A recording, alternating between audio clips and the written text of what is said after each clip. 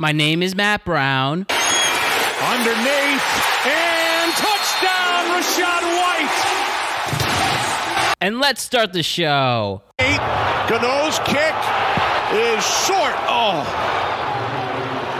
And this game ends in a 20-20 tie.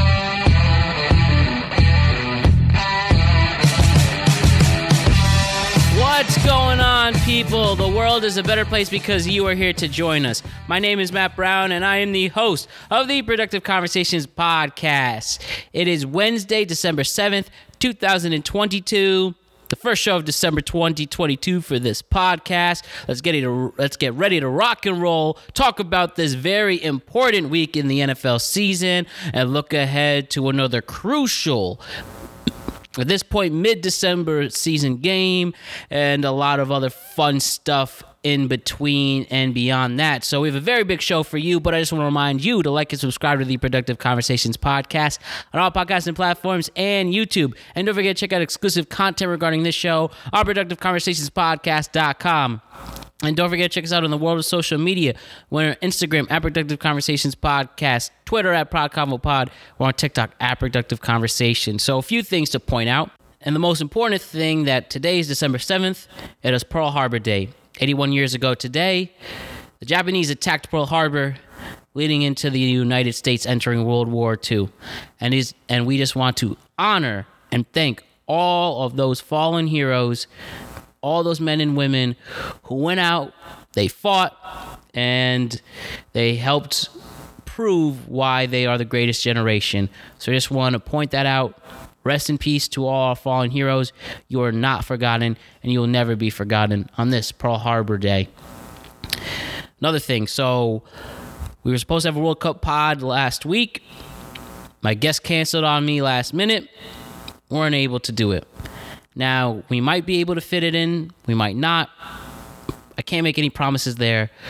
But just so you know, I apologize for not being able to release the World Cup pod last weekend. Again, my guest had an urgent matter, and we had to move it.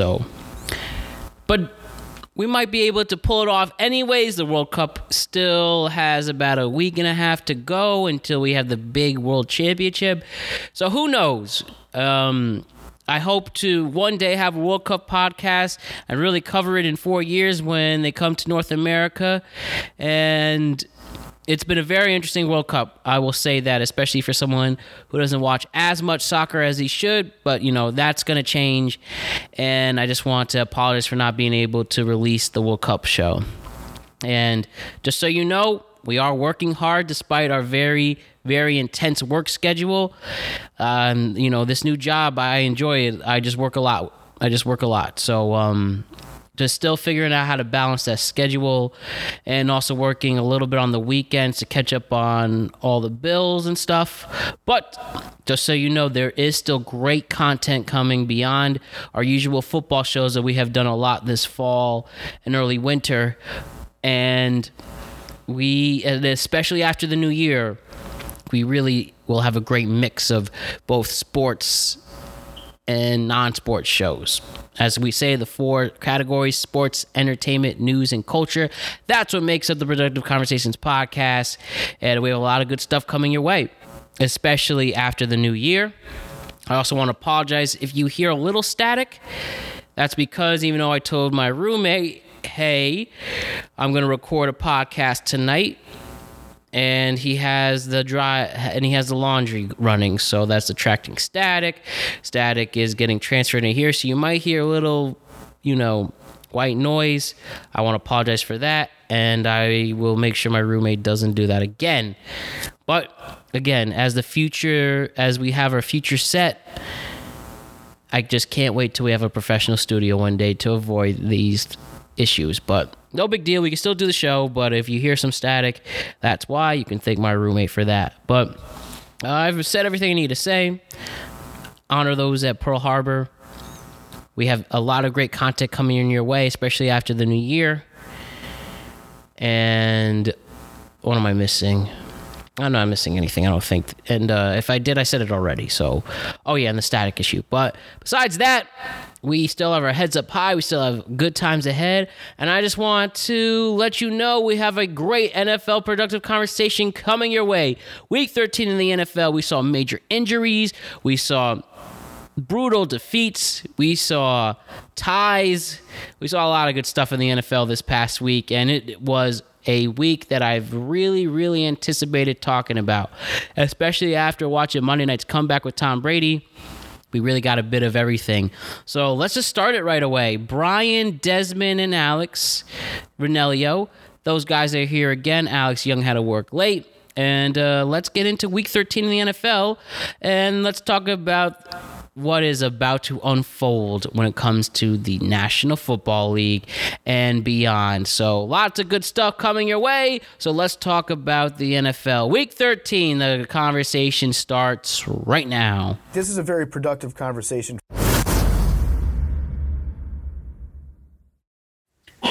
This week was everything we all expected and more. This week had brutal losses and amazing comebacks, significant injuries that will change these conferences, especially in the NFC. We saw a tie. We saw a lot of good stuff happening all over the place, whether your primetime games or your normal 1-4 games. It was good. And I can't wait to talk about it. Looking ahead to Week 14, there's only 4 weeks to go after this, so it's going to be really good. So let's do it. Today's show, we have Alex Ranelio, Brian McKee, Desmond Price here. Alex Young's still on his secret mission, so we'll see him soon. So with that, guys, let's start with probably the best Thursday night football game, and it was only an okay game. But it really set a precedence in the AFC East. So let's get to it. Let's start with the Bills and Patriots. Bills win 24-10. It seems that Bill Belichick, I don't know about you guys, but I think Bill Belichick is running out of options. And with this loss and Mac Jones showing his weaknesses even more against this Bills defense, and a defense that was missing some key players, they still couldn't put up points. And I think their season is pretty much done unless they win out and have some luck along the way with other teams losing. So bye-bye Patriots or nah? I would say bye-bye Patriots, but I think that was the feeling throughout this entire season just because, you can't be good forever, and it's finally they've hit the bad bug now. But what I really find interesting is it's the lack of coaching on the offense, and I think this was a winnable game. And Joe Judge. Matt Patricia and Joe Judge, like clowns. Like this was a winnable game for them. Like the score really doesn't reflect the game much. I feel like it could, 24-10, a two-score loss sucks. But I feel like it was a lot closer, and I feel that the first couple of drives for the Patriots were very good, and then they just stall out. And I think it's the play call. You see Mac Jones, who doesn't really get that fired up, go to Matt Patricia and say, stop running the fucking ball, pass the ball, because that's all they do. And they get put in bad situations because of it, because of the play calling, when they have capable weapons at the receiving and tight end core, like Hunter Henry and Smith. They have been Pro Bowl players, one a Pro Bowl player, the other one on the verge of becoming one. Devontae Parker, Jacoby Myers, Nelson Aguilar, Kendrick Bourne. Kendrick Bourne had 800 yards last season, and this season he has like less than 200. So obviously this is a schematic thing because people just don't vanish from, like this. So, they're out there. I just think they're not getting schemed to their advantage. Mm-hmm. And it seems a little too late for that. Yeah, no, I couldn't agree with you more. Honestly, I don't think I really have anything to add. When I look at the Patriots offense, it just feels very just without a plan. They're just out there kind of winging it. I don't really see any kind of like true strategy. They're not running effectively. They're not passing effectively. They have a deep threat, as you mentioned, with Devontae Parker. They've barely utilized him at all this year. Jacoby Myers seems to be the person that Mac Jones feels the most comfortable throwing it to, but he's been in and out of the lineup with the injuries. And when I'm looking at the Patriots now, I think they're one of 6 teams who are fighting for the last playoff spot in the AFC. And I think of those 6 teams, they have the worst offense. So in my mind, I know I said earlier in the season, I thought they were a playoff team, but they've really kind of faltered these last few weeks. And I don't imagine them finding that 7 seed at this point with the other teams who are jockeying for position with them right now. Yeah. The only thing I'll add to what you guys have all said, because it's been, astute and on point, I think the real takeaway from this is that I think it's really a catch-22. They're really predictable in what they want to do schematically. They want to dumb things down for Mac Jones, and they want to simplify the playbook. But you can't really get a run game going if you don't have unpredictability and have a little bit of spontaneity. So because they can't really get a lot of play action out of Mac Jones and shake things up, I think one of the underreported things that I kind of hinted upon at the beginning of the outset of the season when we were picking these divisions was the inability for Belichick to accrue and bring back Bill O'Brien as the offensive head coordinator, and him staying in Alabama was really a detrimental blow because it left them holding the bag and not having a plan on board for the last 6-7 weeks leading up to the preseason. And I think that it's starting to rear its ugly head in the second half of the season now, where you're starting to separate the wheat from the chaff. So I think that the nails are not necessarily in the coffin for this team, because I think the AFC has a lot of weakness down where the 6-7 spot is in the wild cards. It's really going to depend on what happens the last few weeks when there's a lot of divisional matchups coming down the pipe. But I do think that this is definitely a big demerit on their resume for this season, and it definitely wipes away any hopes of winning the division, God forbid, at all. So. Yeah, I just want to make one more point on the Patriots before we move on. I think we've spent so much time talking about how great Bill Belichick is. I think we need to also just throw some egg in his face a little bit here, because he's supposed to be this tactical masterminding genius, and yet he was unable to find an offensive coordinator for his team. I mean, he brought back Matt Patricia, who went to the Lions and made them worse, which is inconceivable because they were 10-6 the year before he got there. He also brings back Joe Judge, who took the Giants, made them worse, and he has them come in and somehow be co-offensive coordinators, 2 people who made both teams they had coached worse. It just, you got to do better than that. And if you're supposed to be this great legendary coach, I mean, this can't be your result. It can't, not in Boston, not in the city of winning at everything. Yeah. Mind you, Matt Patricia is a defensive guy. And Joe Judge's special teams. Let's let them in control offense. Yeah, know your enemy, but it's a shame too, because Mac Jones gets the raw deal when Alabama is a complicated offense, and this is now a rudimentary dumb offense, and they're he doesn't even have the ability to audible. They don't let him audible.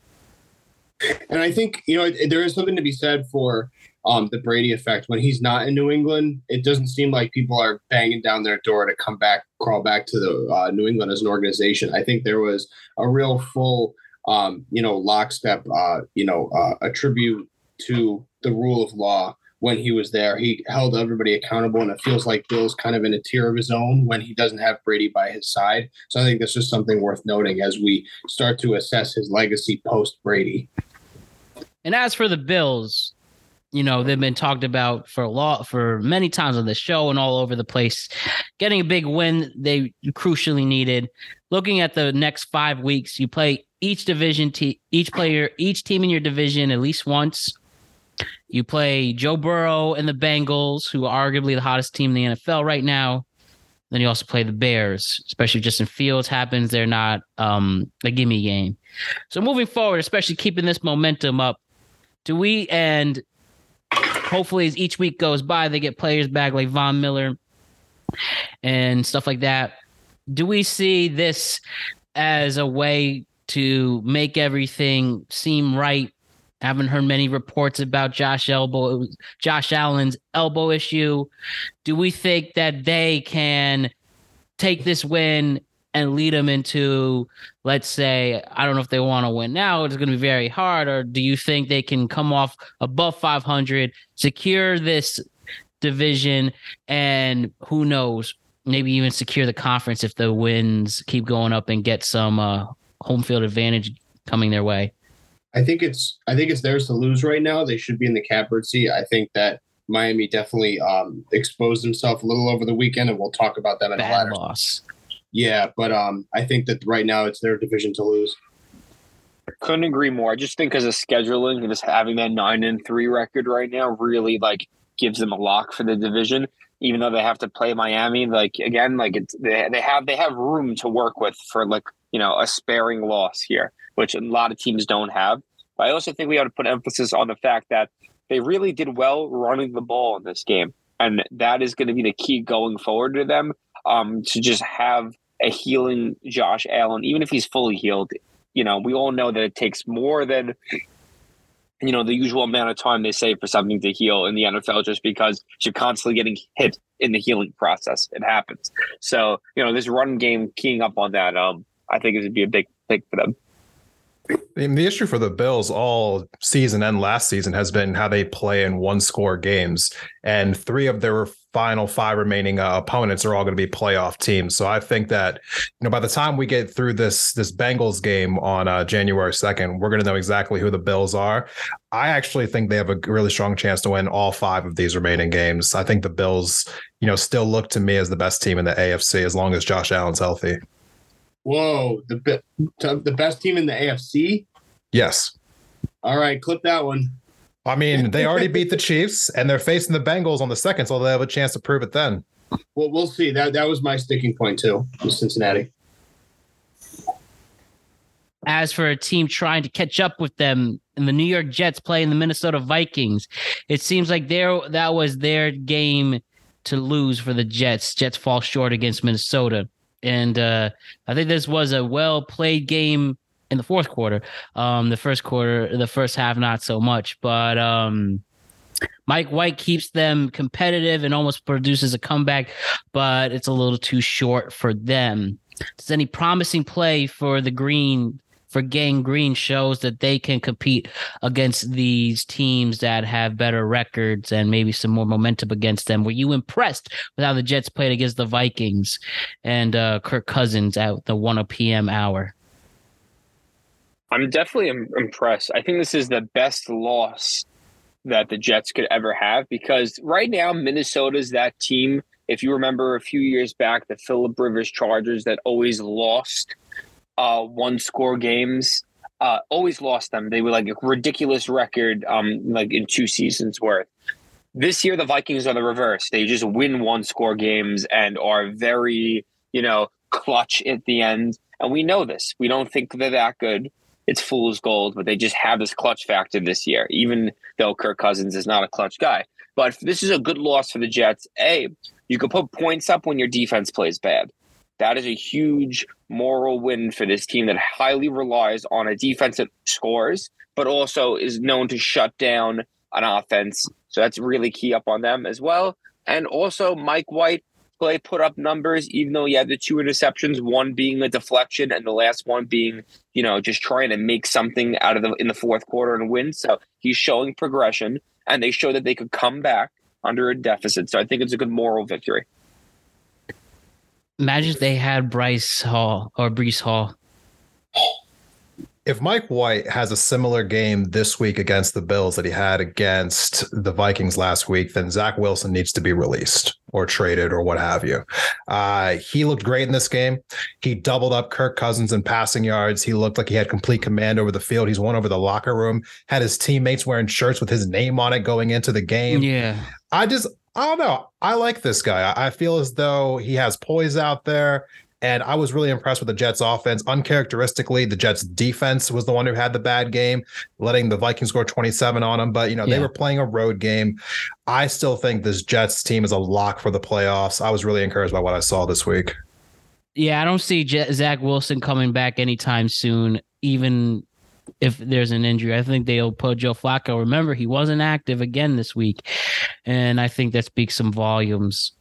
So I'm going to be kind of the contrarian here. I'll say that I want to couch my reservations for a playoff berth for the Jets because I think that they're supremely talented on one side of the ball on the defense. And I do like Mike White as a comparative step up, marginally to Zach Wilson, but there's still a lot of questions with this offense. Now, this may just be the eye test, but I mean, he was 31 of 57, 2 picks, no touchdowns. So I mean, he definitely looks, a marginal improvement from Zach Wilson. And I think that he's got the rah-rah in the back and support of his teammates, but I definitely need to see a lot more moving forward before I even put them into the playoffs. Fair enough. Speaking of playoffs, all right. Speaking of playoffs, it's going to be very hard for them to make the playoffs just because they're playing a lot of teams on the upswing right now. They played Bills, the Lions, which will be a hard game against the Lions, the Jaguars, which could be a toss-up just because of the offensive scoring and if the defense has a bad day. Seattle and the Dolphins. It's going to be a challenge. It's an uphill battle for them for sure. Absolutely. And regarding the other New York team, right? You know what they say? Ties are like kissing your sister. We'll say kissing your family member. This I personally don't have a sister, but well, in a game that was crucial for both teams to make strides in the division, especially after seeing Philly win, and Dallas is off, but Dallas, they weren't off. They went off. Yes, I meant to say. And Dallas went off at 54 points.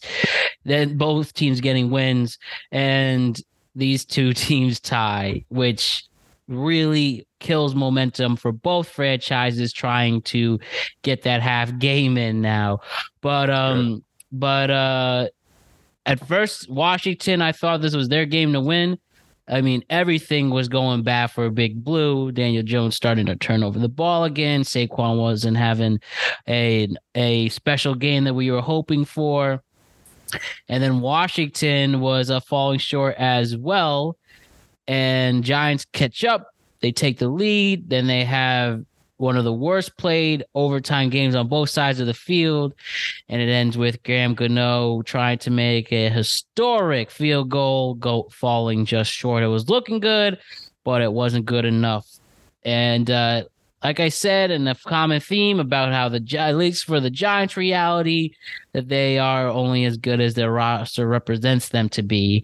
And then having bad coaching decisions by Daboll this week and questionable play calling, you can only accept the inevitable as a Giants fan here. This team could just be a year away, as everybody says, and especially lack of weapons, even though this was the first time we saw Daniel Jones throw the ball deep that I can at least remember wasn't good enough. You had so many drops from the wide receivers. It was excruciating and annoying, especially when you expected Daniel Jones, Darius Slayton to at least be a nice core together. But this sucks. Hey, you didn't lose, but that half a game is going to kill you seedings-wise. And at least you should be, I'm sure if you're a Washington fan, you feel the same way. And it's interesting they're going to flex this game to next Sunday night. So we'll see what happens there. But not happy. Big Blue. What? Oh, yeah, they kicked. I saw they kicked the Raiders out. Oh, sorry, Alex. You've only had a great historic run for your franchise and as a whole. That's all I can say on that. Got the primetime game this week. Yeah, that's true. Short week. Yeah. That's all right. But yeah, so with both teams having essentially the same issue, that's one benefit of having a tie. What do you do with these two teams moving forward? Do you see any of these teams making a playoff push with this tie game? The only advantage I see is the fact that they're close, and maybe you have Seattle to worry about. But this was annoying for lack of a better word. I think the Giants are going to make the playoffs. I really do. I mean, looking at the remaining schedule to that. And looking at who else is in the NFC, just look at the NFC playoff picture. You know, when it comes to the teams who are like 8 through 12, for instance, these are all kind of just bad teams. So it's not like the Giants are making the playoffs because they're a great team. I think it's just also they're a good team combined with a favorable schedule, combined with the lack of good teams below them who might be able to move up. You know, they got games against the Commanders, the Vikings, who I still think are frauds, and the Colts left on their schedule. I think they can win all 3 of those games. I think they can get to 10 wins. You know, when I look at this past game, Daniel Jones went 25 of 31. that's incredibly efficient, but he only had 200 yards passing. They're just not pushing the ball down the field. Yeah. So, I mean, and that's where those drops killed us, man. It should be those numbers should, at least the yardage should be a lot more. Finally get a 300-yard game out of him, but you're going to have to keep waiting. I don't think the Giants are that far off. Again, I've been saying this all year. I think they're like a first round exit type of team, but I think the odds are still in their favor to make the playoffs as of right now. I look at this game, and I actually think that the Giants were very fortunate to get out on a tie. Obviously, no one likes a tie, and that'll be another segment for another day because I think that they should probably adopt the college format for overtimes. Don't disagree. Just personally. But yeah, I think, if you look at the numbers, like Washington dominated on time of possession. I thought that they neutralized Saquon to a marginal degree. And I thought that even with McLaurin having a big game, I thought that they kind of had timely stops when they needed to, the Giants in the second half. So I think all things considered, I think a tie was the best case scenario for them. And I think that they can make the playoffs only for the reasons that Desmond kind of said, by virtue of scheduling and, the competition breakdown in the last 5 weeks, and I think that, watching this New York Giants team, there's a lot to be desired for this offense, to say the least. I think that, and we'll talk about this another time, but I think that going into the offseason, there's going to be a real shakeup with Daboll. It's going to have some, there's going to be some axes coming out. We'll see what happens. But I think that this, ultimately, long story short, short story long, I think that Washington, kind of squandered this game, to be honest, particularly in the second half. And I'm kind of curious as to why teams have an inability to just stop getting first downs in overtime. I'm not sure what that's about. Yeah, that is weird. I guess just the pressure, and then you only have 10 minutes. I mean, even if they had these rules at 15-minute marks, it'll make a huge difference. But I don't know. They got to change the overtime rules. Yeah, really definitely. Do. Yeah, we all agree we need to adapt the NCAA. Where at the very least, just have them start. I disagree with that completely. I think the NFL offenses are too good that the overtime wouldn't end if you did the quick college way. Yeah, so I think you got to push it back a little bit. I would start at the 50-yard line personally. Yeah, I think the 50 you have to do it. Yeah, or you just do special teams and have them punt and kick return, and whoever scores the special teams touchdown wins. What is this, rugby? Make it interesting. But speaking on Washington, I really think Washington has the edge over the Giants right now just because of scheduling, because they just tied at New York, correct? In MetLife. And now they're going to the Giants have to go to the Eagles. They're going to lose to the Eagles, and then they have to play Washington at home, and you just tied against them. And my personal opinion is Chase Young will be back by then, full strength. So that's a loss again. You then lose to the Vikings. The Colts is always a toss-up. You never know. And then you play the Eagles again, which even if they're resting, you could still lose. So me personally, I think that the Giants lose every game for the rest of the season. Maybe the Colts. There's the clip. Keep that clip. Keep the clip. I think they're losing every game for the rest of the season. On the same time, though, for the Redskins, they do Giants, 49ers, Browns, and Cowboys. And I think Giants and Browns is a win. They could beat the Browns. The Browns don't look good right now. Especially that their run defense is stout, which would be perfect against Nick Chubb and Kareem Hunt. And then you go against the 49ers, where if Brock Purdy has a bad game, it's going to be close because they both have good defenses. And you're left with Cowboys, who will be resting players because they'll be in the playoffs. So that might even be a no contest. The teams who are around the Giants right now for this final playoff spot, the Lions, the Packers, the Commanders, the Falcons, the Cardinals, I just don't see any of them really pushing up. I mean, I guess it comes down to the Giants or the Commanders, but I think everyone else has basically eliminated themselves just from not being a good team this year. I agree with you. Giants and the Redskins, yeah, I think so. So we had two. So speaking of one of the teams you mentioned, the Steelers get another win. They win 19-16. Hope you guys saw that hilarious viral clip. The guy trying to encourage Coach Mike Tomlin, and he just said, "Fuck you, I'm working." And I think, the Steelers really can make a push to at least get over 500 at this point. Still trying to figure out if Kenny Pickett is the quarterback of the future.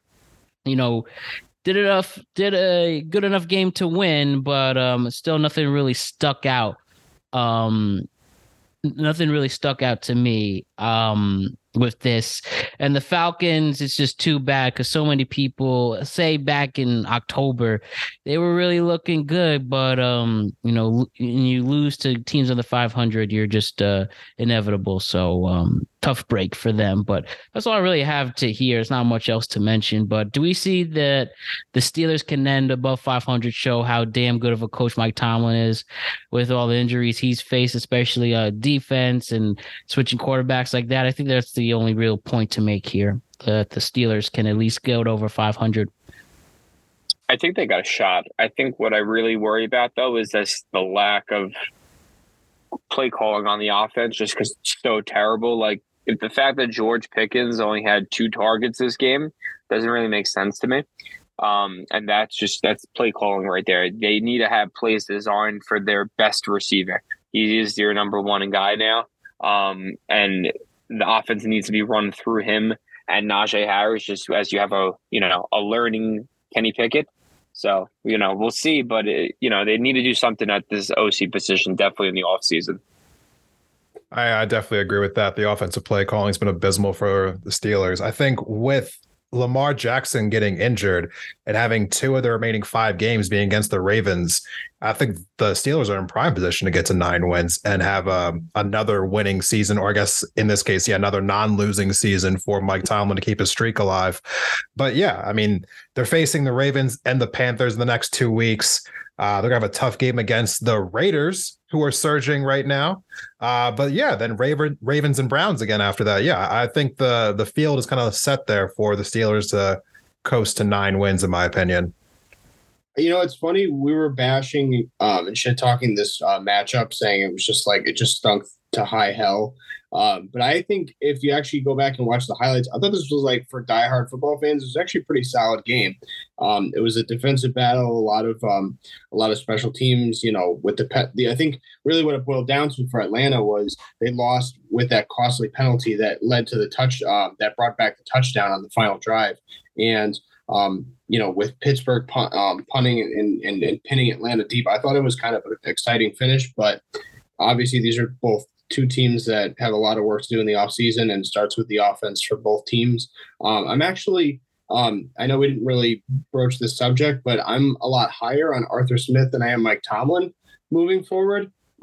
Just from what I've seen, the jury's still out on Mike Tomlin. I don't really look at a coach's assessment particularly as in the win and loss column, because I think he inherited a pretty solid roster when he first took a job in Pittsburgh. But I think that I have faith that he's at least going to break even, like Desmond said, for the season.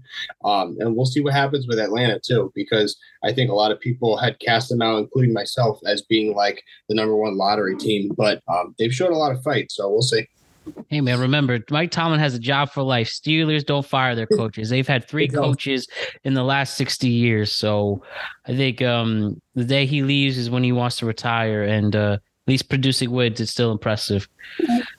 Another game. Listen, he does it again. Aaron Rodgers can beat the Chicago Bears. That's one thing to guarantee. The sky is blue. Pizza is made in New York and New Jersey and the world, and then I don't know. I don't know why I had something way more clever. But anyways, one thing to guarantee always: Aaron Rodgers beats the Bears, and especially early on, we thought, wow, this really is going to be a terrible season for him and the Packers. But they come back and they secure the win, and in the returning Justin Fields as well. But Aaron Rodgers just figures it out. Him and Watson, too bad they didn't really have their special thing they had going at the beginning of the season. But what's that? 5 straight games with at least 1 touchdown between the both of them. I mean, he's no Devontae Adams, but Green Bay gets a win, and that's really it, because they're still 5-8, and I don't see them making the playoffs. But the Bears 3-10. pretty ugly, but at least I think you should be happy if you're a Bears fan because Justin Fields is a solid athlete, even if this game wasn't his best. Killing it both on the ground and the passing game. But that's really all I have to mention on this game. You guys have anything else to say? Yeah, same thing. Nothing crazy except Cole Kmet is a top 10 tight end in the league.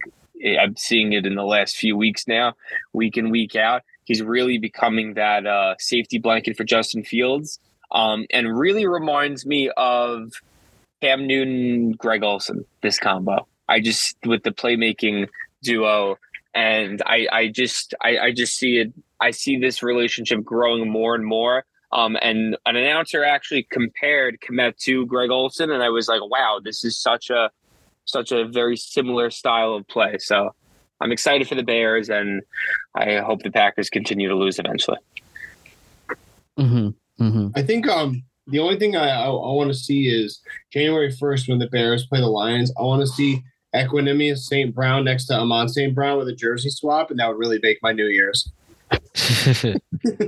How sweet. Yeah, I mean, I was pretty excited when I saw that 54-yard run that Justin Fields has, going like basically just splitting the Packers defense. It's amazing how fast that guy is. I was surprised that the Bears didn't hold on to win this game, but I think that Justin Fields is still kind of a little bit hurt. That I think that the Packers are kind of feeling like they have some momentum after this game, looking ahead to a wounded Rams team this week, maybe thinking they can string a few games together in a row. But I think the Packers season's done. I don't see them winning more than like 2 games for the rest of the season. And yeah, the Bears are officially eliminated, but I think the future looks bright for them. In a game of Jaguars and Lions, the Lions are the ones who finally have a great offensive game, and the defense played well. Wreck-It, Trevor Lawrence gets hurt at one point, has a knee injury, is questionable ahead. But it just stinks that this is what the Lions could have been. It could have been this way, even with the weak players on defense, with the exception of the number 2 draft pick. Desmond, you mentioned that the Lions are technically in the hunt, but you also think that they're not. Do you agree though that it might be a lot to ask for them to try to get that 7th seed? The Lions are just too inconsistent. That's really what my problem is here. Mm-hmm. I mean, they have the talent. I think if there was any team that could push up and move past the Commanders and past the Giants to steal that 7th spot, it would be them. They'd be the only team who is underneath the Giants, who I think could pop up above them and take that spot. But I just can't trust them. But on one hand, to give them props, they are 4-1 in their last 5 games. Yes. So that's pretty incredible. Also, they're scoring 26 points per game, which is 6th in the NFL right now. Just for context, that puts them just 2 points per game below the Eagles right now, who are the 2nd best team in the league as far as points per game.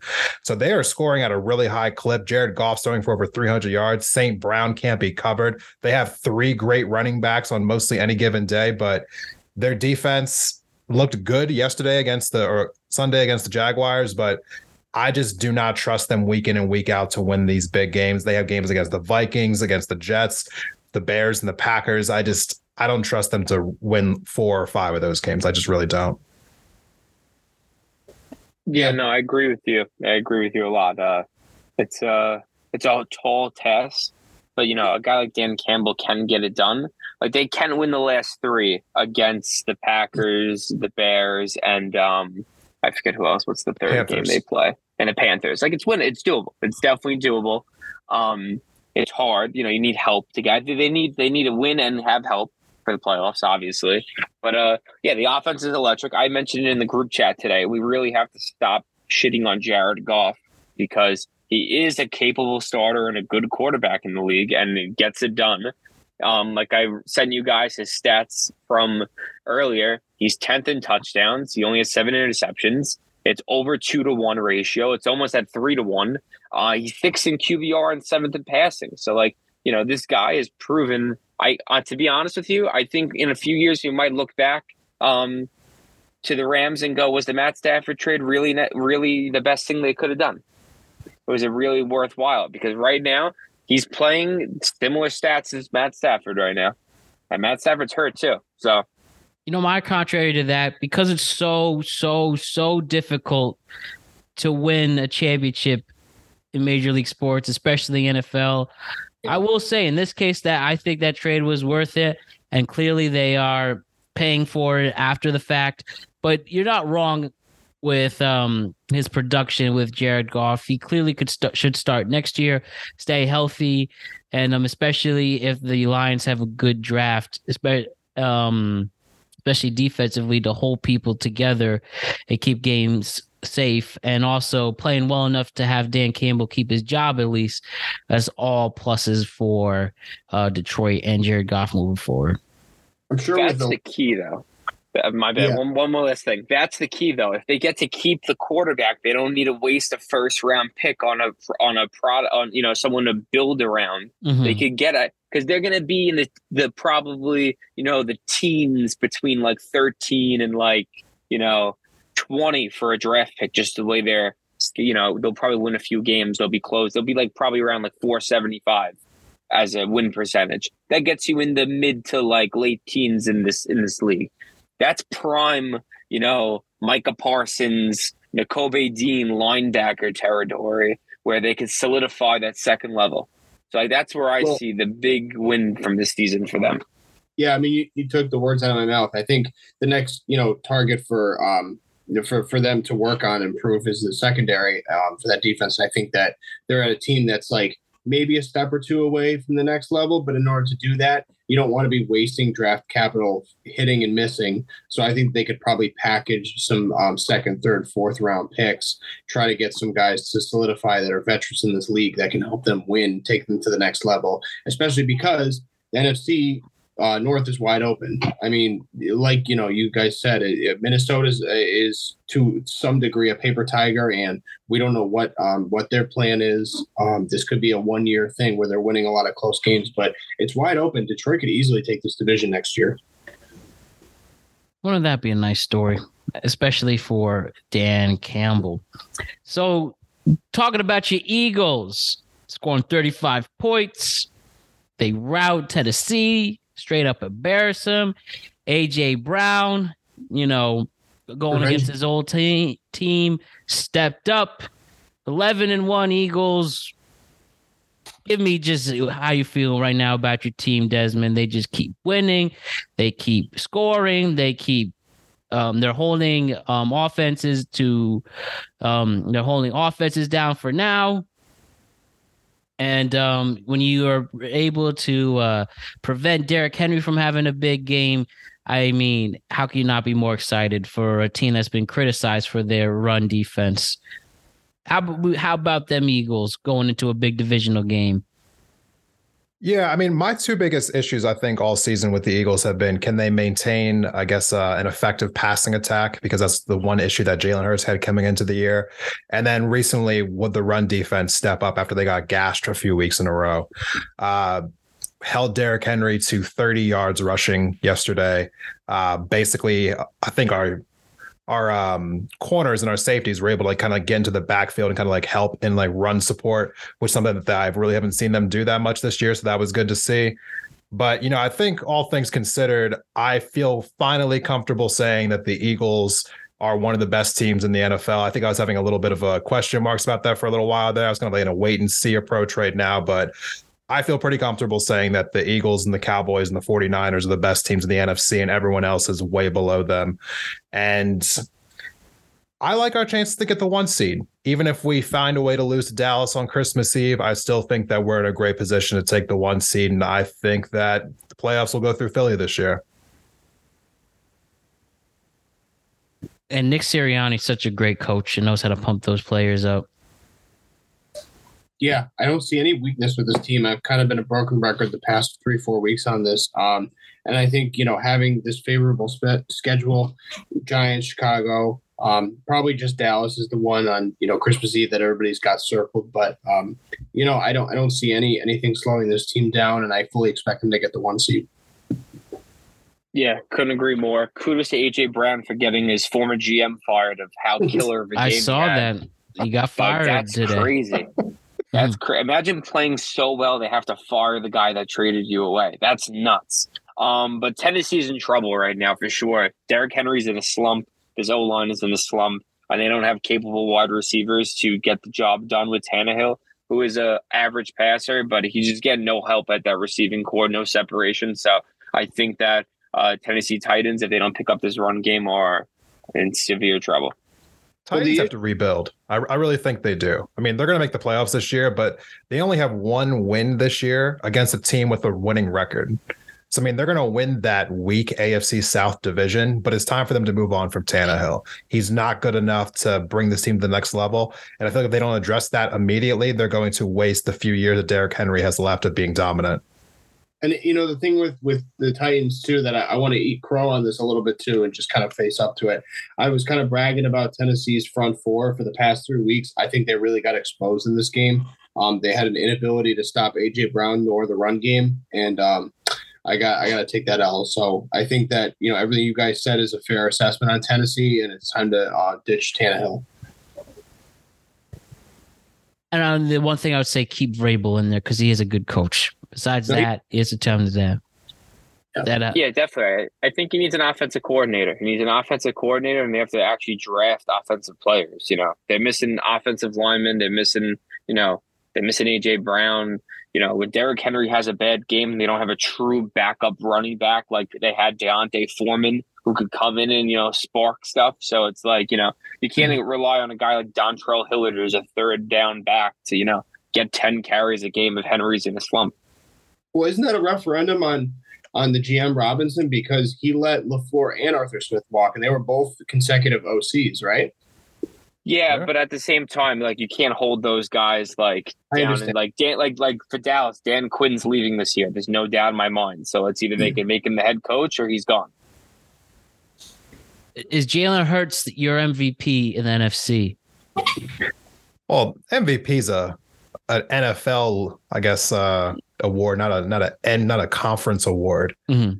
But I don't know. Sorry, I had a brain fart on that one. But yes, is he the MVP this season? He's in my top three. He's definitely in my top three. I think the only reason that I don't have him above Josh Allen in my mind right now is because I do feel like the Eagles would still be a good team without Jalen Hurts, and I think that the Bills would not be a good team without Josh Allen. Mm-hmm. Okay. I got the two names I got to give love before we move on is I got to put Burrow in there because of the second half comeback that they've started to mount. But I also got to give a little love to Nick Bosa. He never gets enough praise out there on the West Coast, and I think that front four might be the best. It's scary. Absolutely. Yeah. Who's not scary right now is the Ravens, just winning by a point. Lamar Jackson has a knee injury. He's out in a few weeks. But as I talked about, the Ravens having a hard time closing games out, and you lose somebody who was at one point a very, very early MVP candidate. And, you can't win that now. You can't win simply that way. I think the Ravens, I'll continue this point, being lame ducks out there, they might be able to still sneak in the playoffs, but, having Lamar Jackson out is going to make it a lot harder. And it's just the second straight year in a row, Ravens having major offensive injuries, while the Broncos are just hilarious. They can't take advantage of a wounded Ravens team, and they don't score a touchdown. Russell Wilson, it must be really difficult for him to go into that facility every week in Nathaniel Hackett.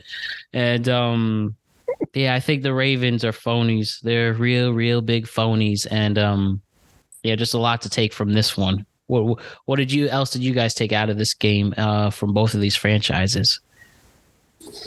Couldn't agree with you more. I don't think that the Denver Broncos should be allowed to play football anymore. Like, I can't watch.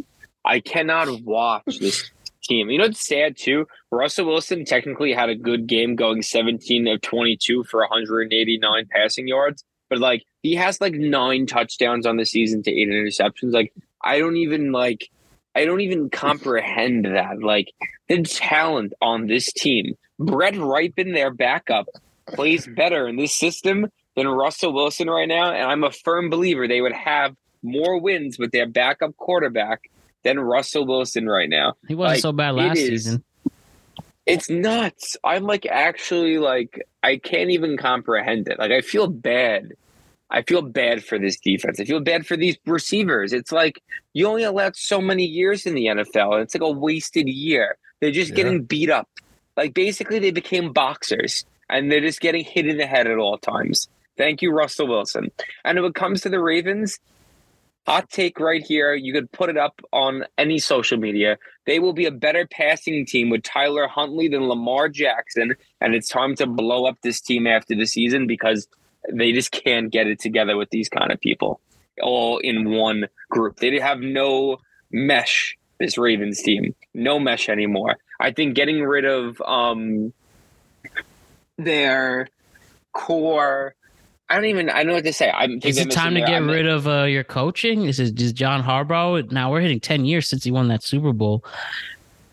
Do we have any blame for him, or he's okay? I don't think it's the coach. I think it's more like their offensive line is beat up and they don't have a quarterback. So they have an athlete. They don't have a quarterback. And I think that's what it comes down to at the end of the day. You know, there might be something to the coaching thing, though. Because while John Harbaugh is a great coach, which is why he's one of like the 4 coaches who's been like retaining his job since the mid 2000s or prior to that, right? The Ravens have never been an offensive team ever.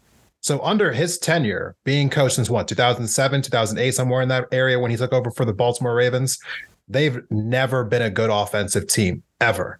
Like, how are you consistently this bad on offense year in and year out? It's kind of inconceivable. I mean, the couple of years they have been good recently, it was basically because of like large gash plays from Lamar Jackson's running, or teams who were so worried about his running that, you know, big passes were able to open up down the field, but he's regressed as a passer. He's not running as much. And the Ravens have made no real kind of like altercation or alterations to their passing attack whatsoever. And so this Ravens offense just hasn't looked that great. I mean, this is, you know, obviously prior to his injury, but now that he's injured, yeah, I mean, the Ravens might fall out of the playoffs right now. And yeah, it's still funny to throw egg at Russell Wilson because, again, the stat holds up that if you score 18 points in regulation, the Broncos will be 10-2 right now. 10-2. If they just scored 18 points in regulation, that is so pathetic. That's all it is, pathetic. Like, you Russell could Wilson, accidentally, how could you even show up to work after this? You could accidentally score 18 points in the league. You could accidentally score 18 points. My team is proof of that. Yeah, I mean, that was what I was counting on going into the season because I had a little more faith in, you know, Russell Wilson not being fool's gold. I thought that they would win this division, which is stupid me. I should have never said that. But I think if we're going to put the blame and we're going to assess this offense and its shortcomings, I would probably put 60% on Greg Roman, the offensive coordinator, 40% on Lamar, because to Brian's point, and I've been saying this too, he's never adapted beyond being an athlete. He's always relied on his legs, and they've never really critically assessed his development in conjunction with getting that extension of a contract. And I think that we gave all the love, you know, the first year after Flacco got benched. We gave all the love to the course correction midseason that Harbaugh and Greg Roman collectively made and putting that team in the right direction. I think they reeled off like 8 wins out of 9 or 8 out of 10. It was unbelievable. And they got a lot of love for that. And they kind of charted their path forward with this team and Lamar running the helm. But with the good comes the bad. And I think a lot of this blame has to fall back on Greg Roman in conjunction with Harbaugh to kind of, you know, change things up. I mean, they were banged up last year with the running back injuries, but they have plenty of talent like every other roster in this league in that locker room, and you can do a lot more if you're able to get creative and just run an offense. I mean, these guys have both been in the league long enough. It's inexcusable. Yeah, you know, I think the last thing I want to say here is that I don't want to like have people run cover for the Ravens being like, oh, well, Lamar went out of this game. That's why their offense was so bad. It's like, well, we also saw another quarterback leave in a game this week and another team's offense did really well. So let's not try to skate kind of like responsibility for this Ravens coaching staff. Yeah. I'll make one last comment though. Especially, you know, Desmond, we were talking about Harbaugh. Like, we also then have to look at the Titans with Vrabel because, like, they have a bad offense all the time, minus the one athlete dude on their, you know, that side of the ball. So maybe it's that. to win in this league, you really need an offensive-minded head coach.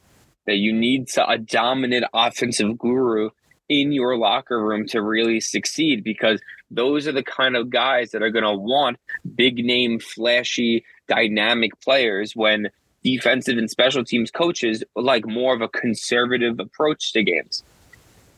I think if I had to be a betting man, I would probably have them missing the playoffs down the stretch of this year.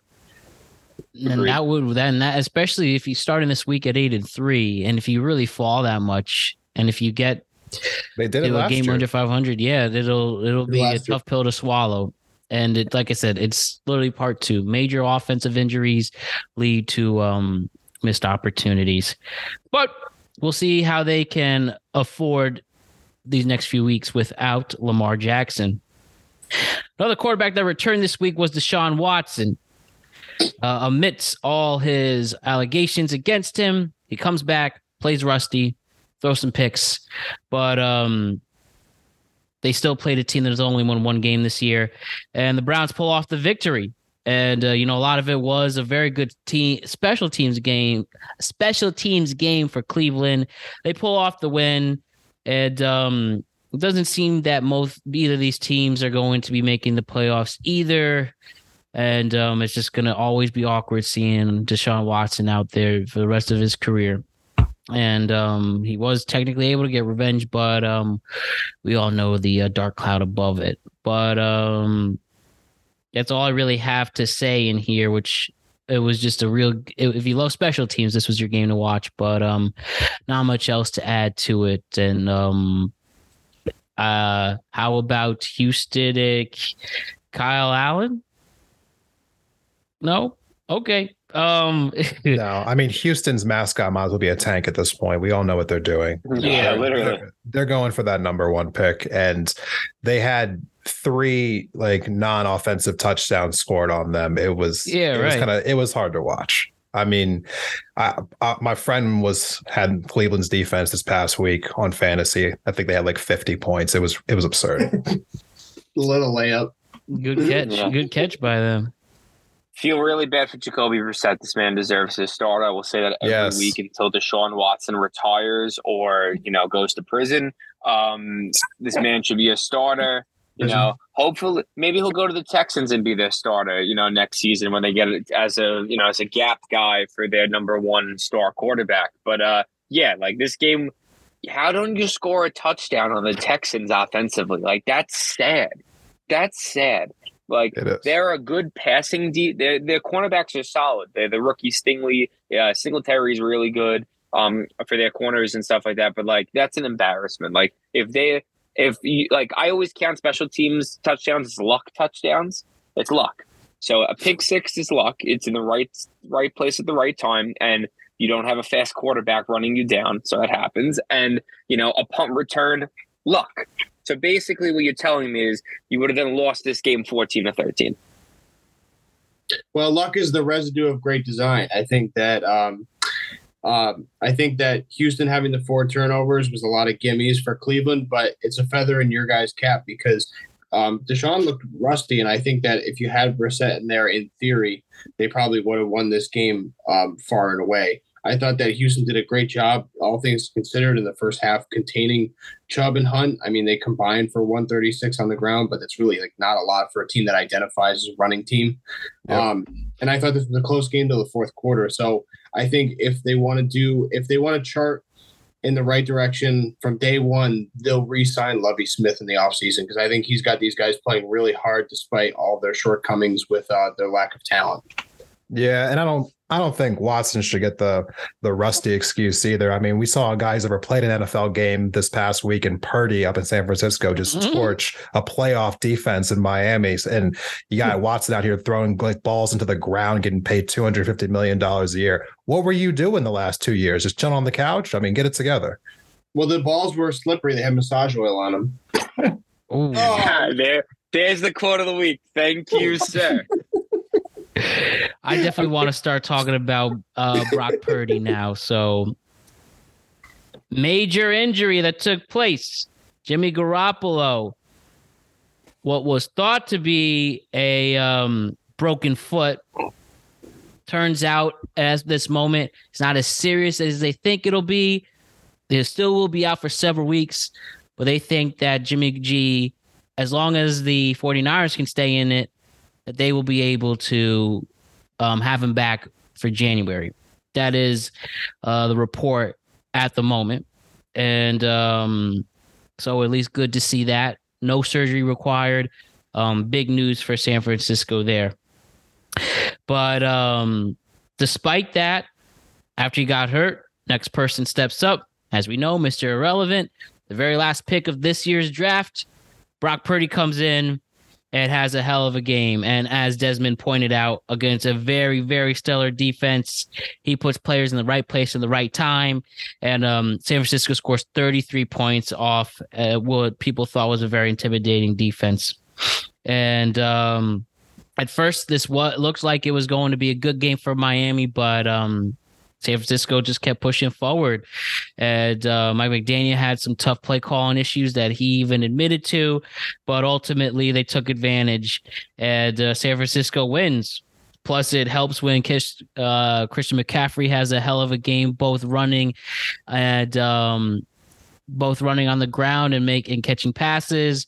Good stuff. Now, before we talk more on San Francisco, especially for their future ahead, with Miami's game only scoring 17 points, reckon it is against one of the best defenses in the NFC, and they're staying healthy and making moves there. Do we feel at all that Miami is significantly derailed, or is this just a very tough loss to soak in, but they just have to bounce back next week?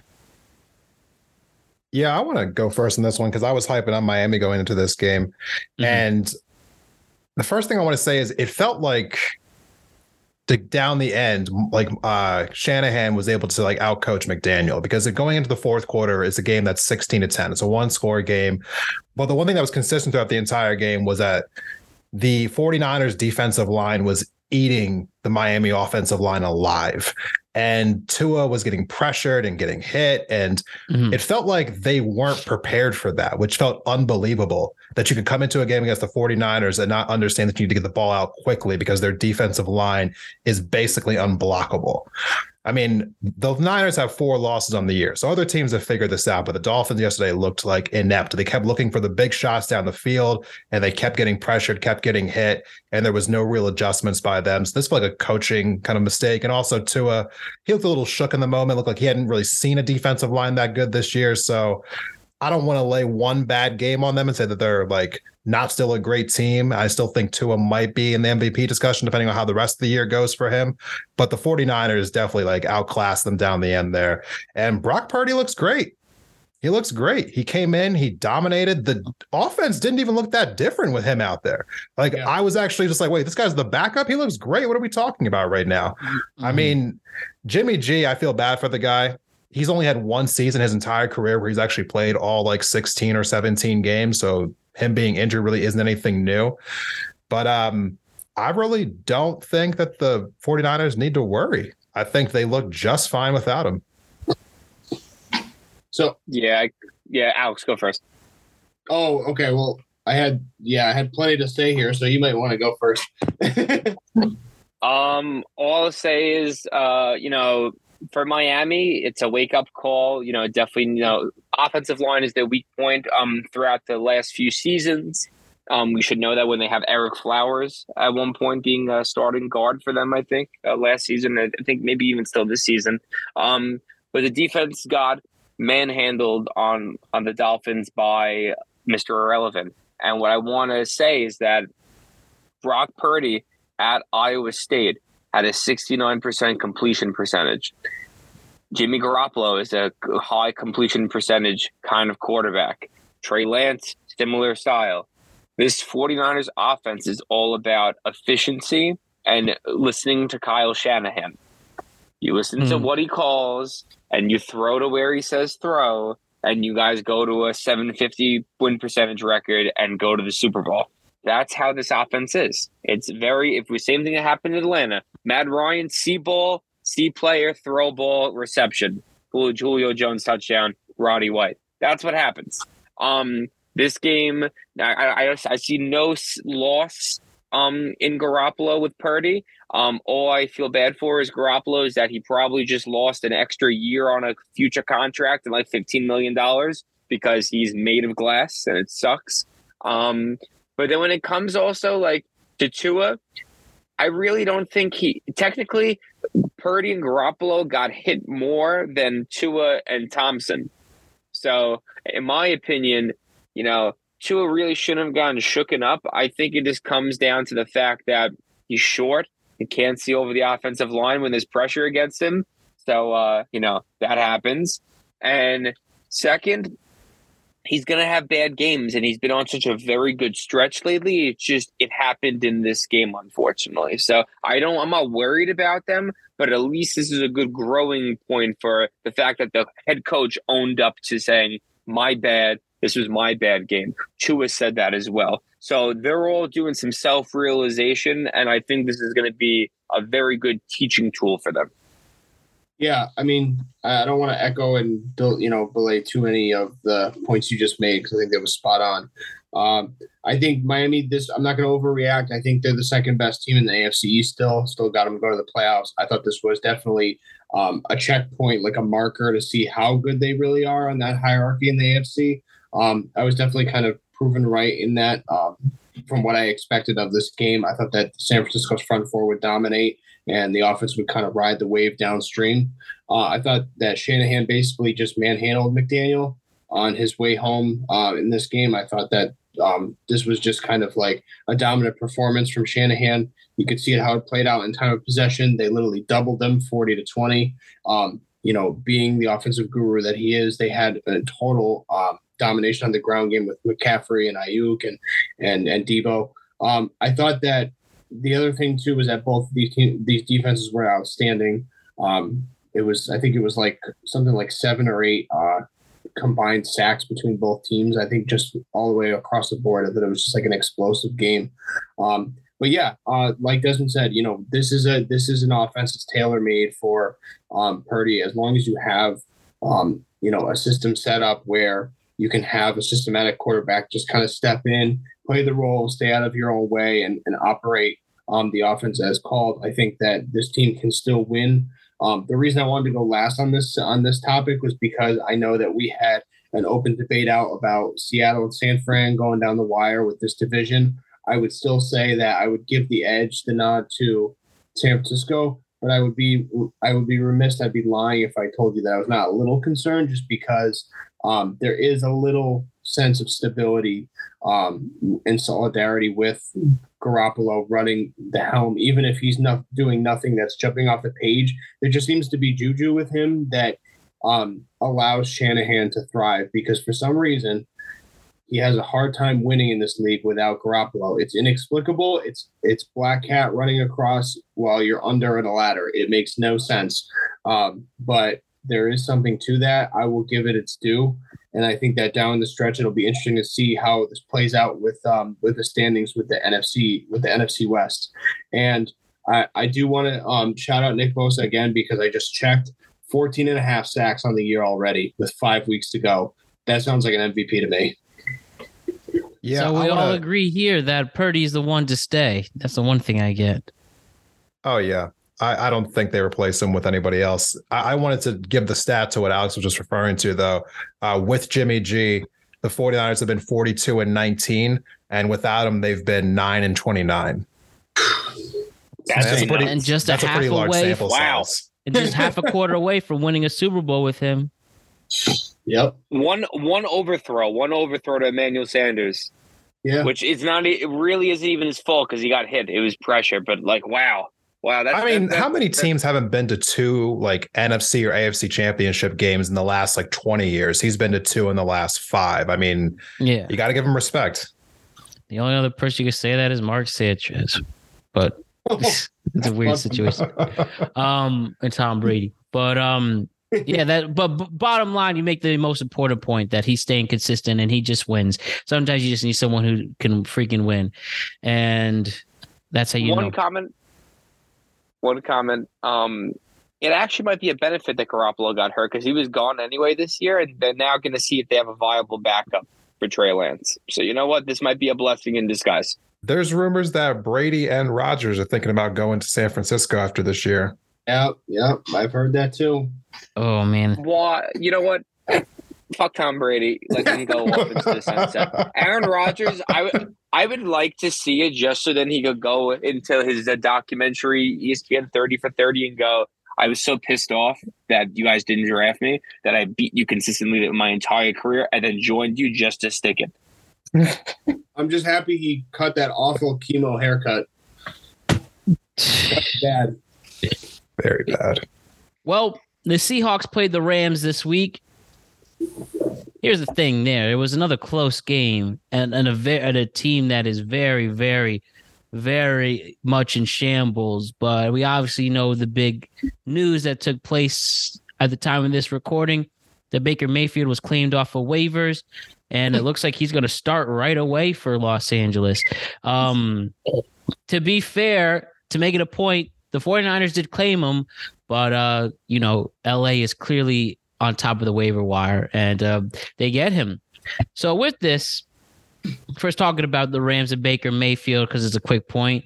Does Baker do anything in the next 5 weeks to have him stay as a starting quarterback in Los Angeles? Can Sean McVay see what he got and get some wins out of this guy who is clearly only known for his commercials at this moment?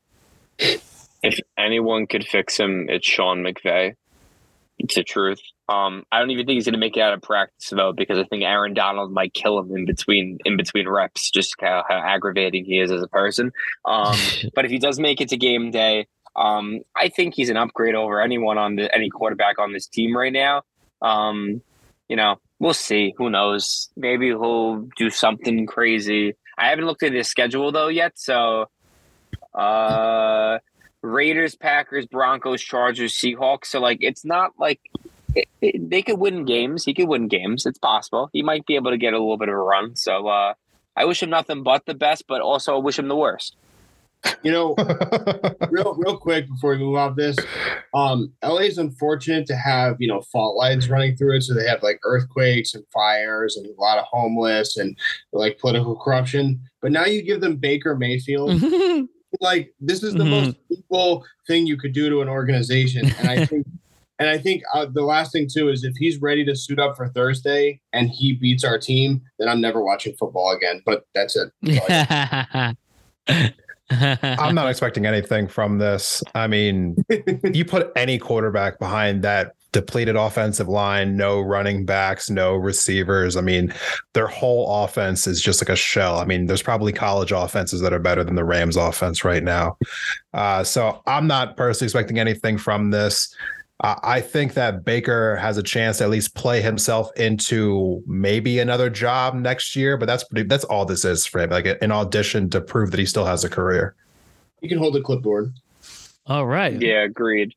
One comment. Shout out to the one player on the Rams right now actually trying to play because he wants a job next season. The wide receiver from Louisville, Tutu Atwell, constantly making deep catches throughout the games, has made a touchdown here and there. Good for him trying to make his money. Respect to Tutu on this one. I saw And Bobby Wagner showed some emotion too. Tutu. For you Nessie classified people out there.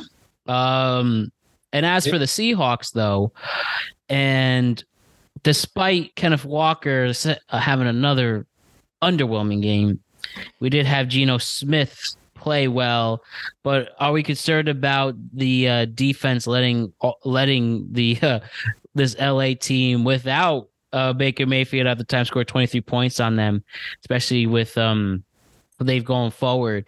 They're not getting as much love as they did a few weeks ago. They are getting the wins, but I feel like the momentum has dwindled a little for Seattle. I see Seattle going out of the first round. Oh, I'm sorry. You want to go first, Brian? No, I was going to say is I think they lost the pop in the run game. Kenneth Walker's in a low right now, and I think it's really hampering the offense. Lockett and Metcalf are always going to go off for 80 to 100 yards each game, but they're lacking in the run, and that's causing them to not be able to game manage. I see the weakness in this team just being their ineffective defense. Because when I look at the offense, for instance, like the top 5 offenses in the NFL right now are Kansas City at 1, Philadelphia at 2, Dallas 3, Buffalo 4, and Seattle's 5th. So, I mean, the offense is putting up points, guys. I mean, they're scoring like 27 points per game right now. And I say this again and again, but like if you tell me that your offense is scoring that many points per game and you're still kind of shaky or you're losing some games, then you got to overhaul that defense. That defense is going to be the reason why they probably get bounced in the first round. I still believe they find a way to win this division, but if they do, their reward is going to be San Francisco in their house in the first round, and I think that's a first round out. Yeah, that's tough. That's tough to bounce back from, especially when you have to play a team 3 times in 1 year, because that never bears well for anybody. Yeah, I just want to echo everything you guys said. I think that the weakest link of this team that's going to hold them back is going to be the defense. I was actually really impressed with Geno Smith, especially in the 2-minute drill in the fourth quarter. I thought he was stellar. He was perfect, spot on. I think that, the shortcomings of Kenneth Walker, you're going to get that. You're going to have like an imbalance with the run game, but I think he'll bounce back the following week. And it'll be interesting to see going down the wire where this goes with the division. So we'll see. Can we finally say that Geno Smith is legit, or we need one more season of this productivity? One more season of the productivity. I need more. I don't. I think once you get to this far into a season, the NFL has great defensive minds all over the place, and they have plenty of tape on you. And if they haven't been able to expose you at this point, then that means you got something going for you. I agree. I think he started this process when Wilson got hurt last year, and I think he's finally coming to his own. I think he can be legit, but I just need more than one season, or at least 3/4 of a season, because he's got a track team of receivers, and he's got a solid O-line now that they've started to patch things up. I just need one more year. Got to see him in the playoffs. Yeah, I need to see if he can win at least get a playoff win. Then or an appearance. Yeah, that'd be something to really admire. You want to know one of the coolest facts I know about, and we all are about to learn? I'm sure you know already, but Joe Burrow is 3-0 against Patrick Mahomes. This guy can't beat him so far. How about this game? 27-24 for Joe Cool and his squad with the returning Jamar Chase. Mixon is Alba. Perrine has another stellar game. The defense was able to really hold Mahomes down. 12 sacks. How about that? Very, very good game. And like I said, Cincinnati is definitely the hottest team in the NFL right now. And things seem to be moving in the right direction. Again, you might still have some offensive line problems. Joe Burrow did get sacked 7 times, so it was quite a game for pass rushers. But all in all, you should have a lot of momentum and should be, though Kansas City might be a top offense, I think they're going to have their work cut out for them, and especially seeding wise and trying to win as many games so you can secure that home field advantage. It clearly makes a difference, and it made a difference in this game with Cincy being at home against the Chiefs. So how about this game, guys? I think this was definitely the game of the week. Yeah. I thought we kind of alluded back to the hierarchy with the AFC. Right now I have Cincinnati atop the AFC despite the 4 losses, because I think they're surging and they don't have any speed bumps in their future. I thought the Bengals 10-0 response in the fourth quarter was just absolutely clutch. I thought Burrow played close to a perfect game. I thought one of the big turning points, well, there was 2 that would have just reinforced why I think Cincinnati is more dominant than they're given credit for, is with the Kelsey strip sack, was a huge fumble and the big turnover in this game that kind of changed the direction of the second half. But I think also the T. Higgins drop, walk, and touchdown would have even made it a 2-score game. Looking back at the final score in the box in the box score, I thought that Perrine, helping carry the load, definitely was able to balance that offense for Zach Taylor. But I think that Joe Cool in this offense, they're exceptional. 7 of 11 on third down. The only real weakness was they were a little heavy on penalties, but you're going to get that with two high-flying offenses because there's going to be a lot of holds on that front line. So I thought moving forward that this is the best team in the AFC, and I'm going to stand by that. I agree with you 100%. And I think that their record really doesn't, 8-4, this team really should be 11-1 if you really think about it, because they lost 23-20 to the Steelers in a fluke Mitch Trubisky game. They lost to Cooper Rush 20-17, and then the Ravens 19-17. They only got blown out by the Browns 32-13. So this team easily can only have one loss. I think they're the clear favorite with to be the best team in this conference.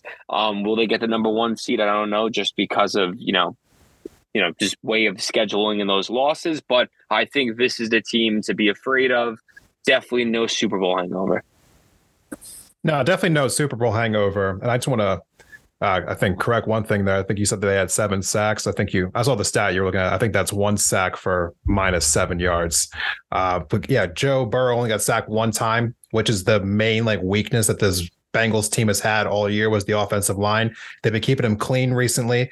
He had 27 different dropbacks in this game where he saw no pressure whatsoever, which is one of the main differences, I think, between these top 3 teams, between the Bills, the Bengals, and the Chiefs. The Chiefs have no defensive line pressure. I mean, they're supposed to have, I know that I'm forgetting what the guy's name right now is, one of their defensive line players who's pretty good. Chris Jones. Yes. Chris Jones, Frank Thank Clark. you. Chris Jones, just not having a great season.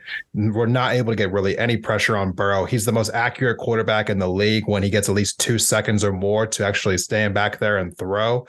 And the guy is just super poised. That's the one thing I think he has over Josh Allen. In the big moments, Josh Allen gets a little shaky. In the big moments, Joe Burrow seems to be just even. He makes great decisions all the time. Unlike Patrick Mahomes, who's always looking down the field for the big shots, Burrow will take the small underneath throws. He'll just dink and dime you all the way down the field, or he'll take the big shots. He's a smart quarterback. He's always ever just been one offensive line away from being the best quarterback in the league, I think. I don't know if I trust the Bengals defense as a whole, which is why I don't have them as the clear number one. I put them below the Bills still, but they'll get to play each other in a couple of weeks. So we'll get to have that conversation right, I guess, open in the air once those two face each other. But big win for the Bengals. The Chiefs need to be worried about their playoff hopes right now. I think when I think of defenses, when you're average defenses, but you could pretend to be great, is 2 things: sacks and clutch interceptions. And this defense is known for the clutch interceptions by Von Bell and Jesse Bates, and the ability to get to the quarterback with Sam Hubbard and Trey Hendrickson. So I think that they have enough pieces on that defense to make up for the limitations. And with Kansas City, as we say all year round, it's their defense. That will always hold them back because of the amount of money they have on offense. So it's really, this is what you get for paying everyone on your offense. Yeah. Go ahead, Alan. No. Okay, yeah. So the one thing I also want to say, though, is I don't want to make it seem like the Bengals are this tier above the Chiefs, because while they've beaten the Chiefs 3 times in a row, all within the last year, every single one of those games was a 3-point victory. All 3 of them. So 27-24, 27-24, 34-31. So it's not like the Bengals are blowing out the Chiefs. These are competitive games where it seems like the Bengals are able to make 1 or 2 more plays. Oh, for sure. Yeah, I mean, and I think a lot of that has to do with coaching. I think that Zach Taylor is kind of the perfect spirit animal to kind of keep Joe Burrow in line. He's he's almost like the hands-off coach that kind of just doesn't get over his skis too much. I think my biggest problem with Kansas City is they get a little too fat and happy, particularly on the offense. Andy Reid puts Mahomes and vice versa in too many just inconceivable instances, particularly with the play call. And I don't know how much that is on Bieniemy's doorstep as well. But I think that Spagnuolo not being able to send 5 as frequently as I would have expected allowed that pocket to stay nice and fresh for Burrow to have time and deliver passes all night. I thought he looked incredibly incredibly calm throughout most of the night, and I was kind of disappointed, particularly when this was the game on the calendar last year that they should have looked back to the tape at, because they were in a lot of similar situations down in the end zone, in the red zone, excuse me. So I think this was definitely a blown loss for Spagnuolo and that defense as well. And, some of that is money, but some of it is just preparation and play call, because I can recall plenty of games this year where the defense looked pretty solid. So we had the Raiders and the Chargers play. Your big three in Carr, Jacobs, and Adams all had stellar games. After Derek Carr throws a pick 6 to start the game, they were able to shake it off and move forward from there, and making it harder for the Chargers to secure a playoff spot, keeping them down at 500 at the moment. Well, Alex, I'm sure it feels great not being laughed at for the past few weeks. Got some good wins and a big home win after losing to the Colts with an interim coach and an interim coach who has never coached. So I'm sure you were dandy seeing the Raiders win. And they could still go over 500 if they play well, or at least keep it close. How about that? Yeah, I mean, because we have, as far as I know, I'm not looking at the standings right now, but New England and the Chargers were kind of sitting in those wild card spots, and they've definitely taken a step back, and we're now, a game and a half below 500. So there's still a distinct possibility. I thought that, with the team that they have, with whoever's available, I think they really maximize their offensive talent with Jacobs and Devontae. They just can't cover Devontae. He's phenomenal as a one guy talent. But I was surprised who showed up today. Chandler Jones finally had 3 sacks in the first half. I thought he was off the team. He wasn't even showing up. I was like, who's wearing 55? I haven't seen him all year. But it was nice to see him. He also had 5 tackles and an assist, and I think that the preparation from Brandon Staley and that offense to essentially double Max Crosby and take him out of the game allowed for Chandler Jones to get single coverage and some B lines through that Swiss cheese offensive line that they have to protect Herbert. So I think that he was kind of feasting all first half, and so they kind of course corrected. But we all know how this Chargers team is. They're immensely talented. I mean, like Herbert's phenomenally talented. Let me clarify that. But they have a ton of injuries, and they have a lot of issues right now. Yeah, I got 2 quick takes on this one, trying just to speed through this segment. One, I think I kept hope alive for the Raiders, even when the Raiders fan on the panel did not. I still think that I think they have an outside chance to make the playoffs. I don't think it's over for them. I know that's kind of crazy with how the season's gone for them, but as we've said before, a lot of the games they lost were just 1-score games. This team has a lot of talent on it. The schedule's not overbearing for them down the road. I know they have San Francisco on the schedule, but they got that game at home, and I think that's a kind of like a inner or outer conference rivalry game. So I think they got a chance there. I don't think the Raiders done yet. Don't sign them off. Don't say it's over yet. They might still find a way to make that 7 seed. The Chargers are done. Good night, Chargers. Like, it's over for them. Season's over. They're not going to the playoffs. Agreed 100%. I think I continue to say it is time to blow up this Chargers team. And you know what? They have quality players on the offense at receiver that they could probably get some picks. Like Keenan Allen's old, send him to a contender. Gerald Everett's a quality tight end, send him to a contender. Like, they could get some picks, be bad for a bit, and build up. Well, I think what's really disappointing about this team is, like, what the hell is going on with Austin Eckler? It's almost like he's trying to preserve and shell himself for a new contract, but that's not how you do it, because you just look yourself straight in the face. Josh Jacobs is playing for a contract too, and he's playing out of his mind. He's putting his body on the field every week, and not really worrying about tomorrow. And it's like, I know it's a little cliche, but it's like, yeah, I think he can learn a lot from them. But I also think that I want to agree with you that they should have the time to blow up this team, but there's a lot of talent on this offense. And I think that a lot of this has to do with injuries and coaching. I get injuries, but like, there's really not that many people hurt besides the offensive tackle and Rashawn Slater on offense. And they're just inconsistent on offense. And I think it's play calling. And I think that Austin Eckler is a great fantasy option, but he even said before this season, before he signed his contract, that he wants less carries to preserve his career. So, like, already you're in a loser's mindset. So, it basically tells me you're capped at 10 carries, and then after that, this other 16 that Josh Jacobs took to get to $144 and a touchdown and half a bottle of Percocets and painkillers to get there. You don't want to do it, which I understand it. You don't want but this is football. You play the game. Imagine what Jim Brown would say if the coach went up to him and goes, "You're only getting 10 carries." I think you know what I mean? Like, it's ridiculous.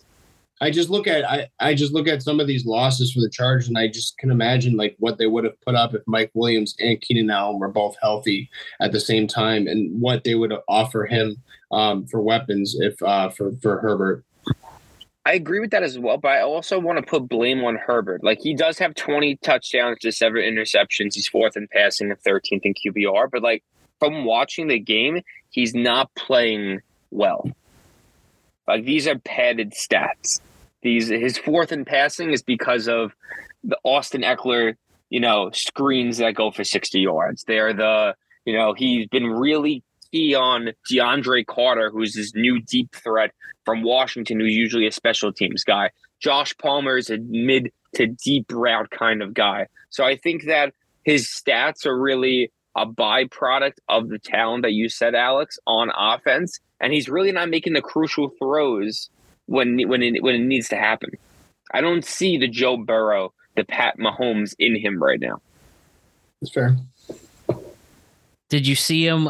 Did you see it last week when the Dallas Cowboys just destroyed the Colts with Dak Prescott getting 3 touchdowns and stuff like that, and scoring 33 points in the fourth quarter alone, where all the running backs were stars and the wide receivers were clicking, and the Colts ran out of gas clearly. But, we talk about Dallas being good. We know that they are right up there with Philadelphia and stuff like that.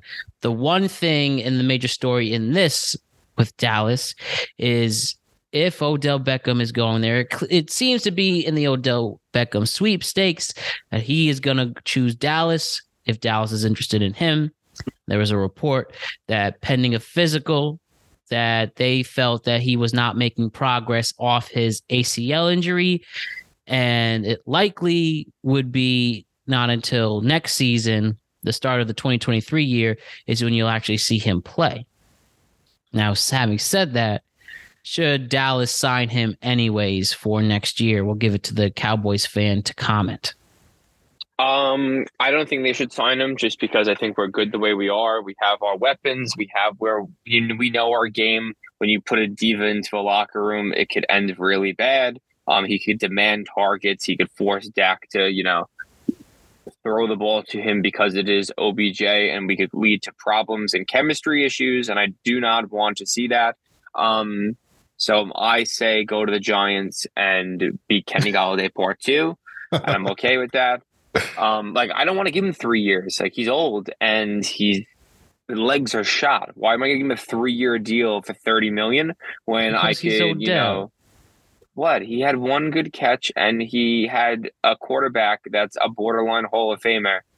Just consistently throw him the ball because he was the only option because Victor Cruz and Sterling Shepard were hurt. So his stats is productivity, and I never really thought he was the guy, like this great receiver. I think he was in a good system with a quarterback like Matt Ryan.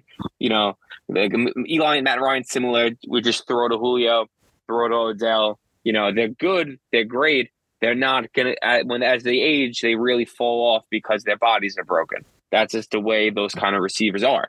So I don't want them. With Dallas, with this win, though, I really was disappointed up until the fourth quarter. I think that's just because the Colts defense ran out of steam, and Jeff Saturday was like, I won this game, I'm good.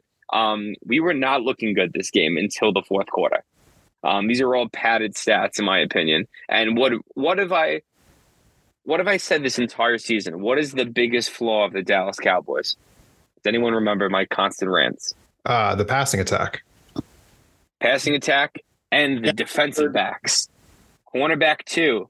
We have no cornerback 2. We just lost our cornerback 2 in an Achilles injury, and now have a rookie playing cornerback 2 and a third-year guy that's just on special teams being cornerback 3. This is the worst thing that could happen. I'm actually every week I'm like, oh, I'm nervous for Dallas. This is not good. This right now, in my opinion, that injury alone, we will not win the Super Bowl. Well, I mean, before you get to the Super Bowl, you have to make it to the NFC Championship game, which you haven't made it to since 1995. So if we're pump the brakes a little bit. Pump the brakes. You don't have Nick Foles on your team, so I don't think you're going anywhere as well. So it is what it is. Eagles have been at the NFC Championship game 6 times since the Cowboys have been there. So I mean, ancient history a little bit. You gotta calm down. Were you even born at that moment? I wasn't. Like, were you alive for that? Yeah, but see, that's why I'm a humble Cowboy fan, though. I grew up watching Tony Romo give his entire body to a team that had weapons and no defense. Brian, humble Cowboys fan is like a unicorn. It doesn't exist. I want to say this, though. I've been watching the Cowboys. I started watching, I think, football consistently, I think, maybe around the time you were born, Brian. Yeah. The entire time that I've been watching football, this is the best Cowboys team I've ever seen.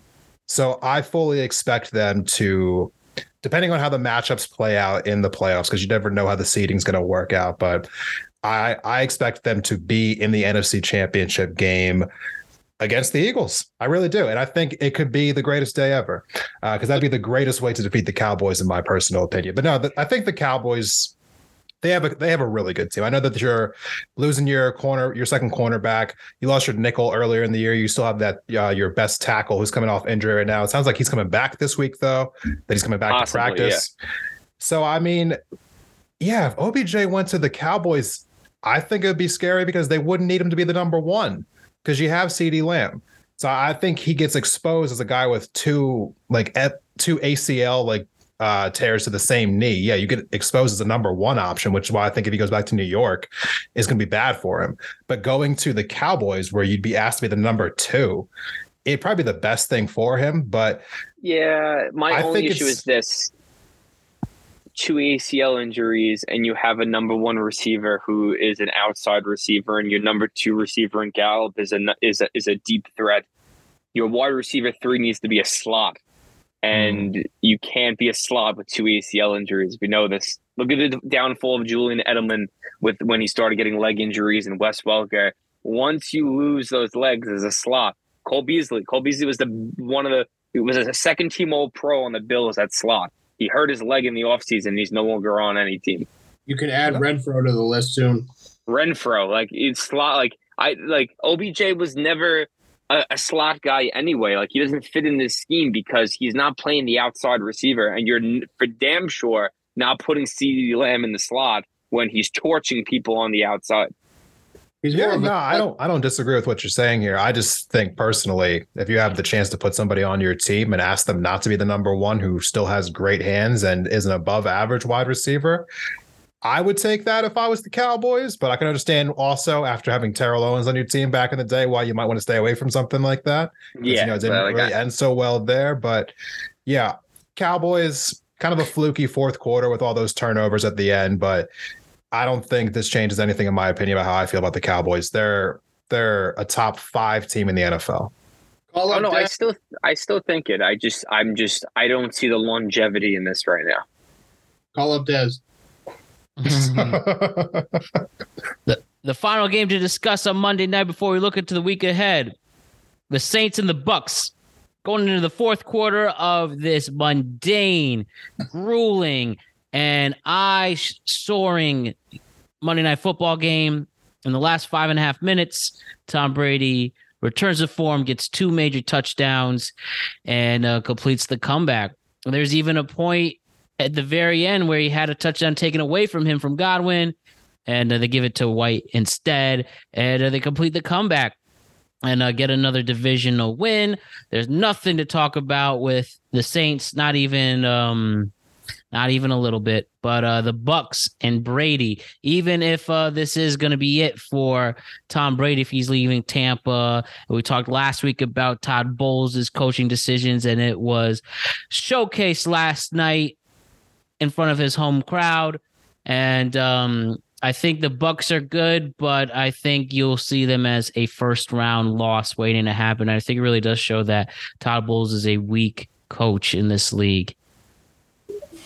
And I mean, you get to a point where Tom Brady is just straight up ignoring the play calls he's making, like going for on fourth instead of punting and stuff like that. It just shows what respect can you command if you're him. Real quick, just for clarification before we open it up, I thought Byron Leftwich was calling the plays. But he was the one who called the audible was called. Yeah. Oh, okay. But they ended up punting anyway, actually. So Brady did come off the field and they did punt after that. But yeah, the team is like a noticeable like backslide with Todd Bowles coming on as coach. Kind of hard to know what that's all about, to be honest with you, because on the offensive side, Leftwich was the coach last year. I mean, and he's again he's the coordinator again this year. And so on defense, it doesn't really make a whole lot of sense why there's such a drop off. I know they've had some injury issues, but even regardless of the injuries, it doesn't really make up for the inconsistencies that we're seeing on the offensive side with the Bucks. I know that, I know how Brian feels about Mike Evans. So we can probably rehash that if we need to, but yeah, the Bucks got lucky at the end. I think the Saints bum. The correct term is Mike Bum Evans.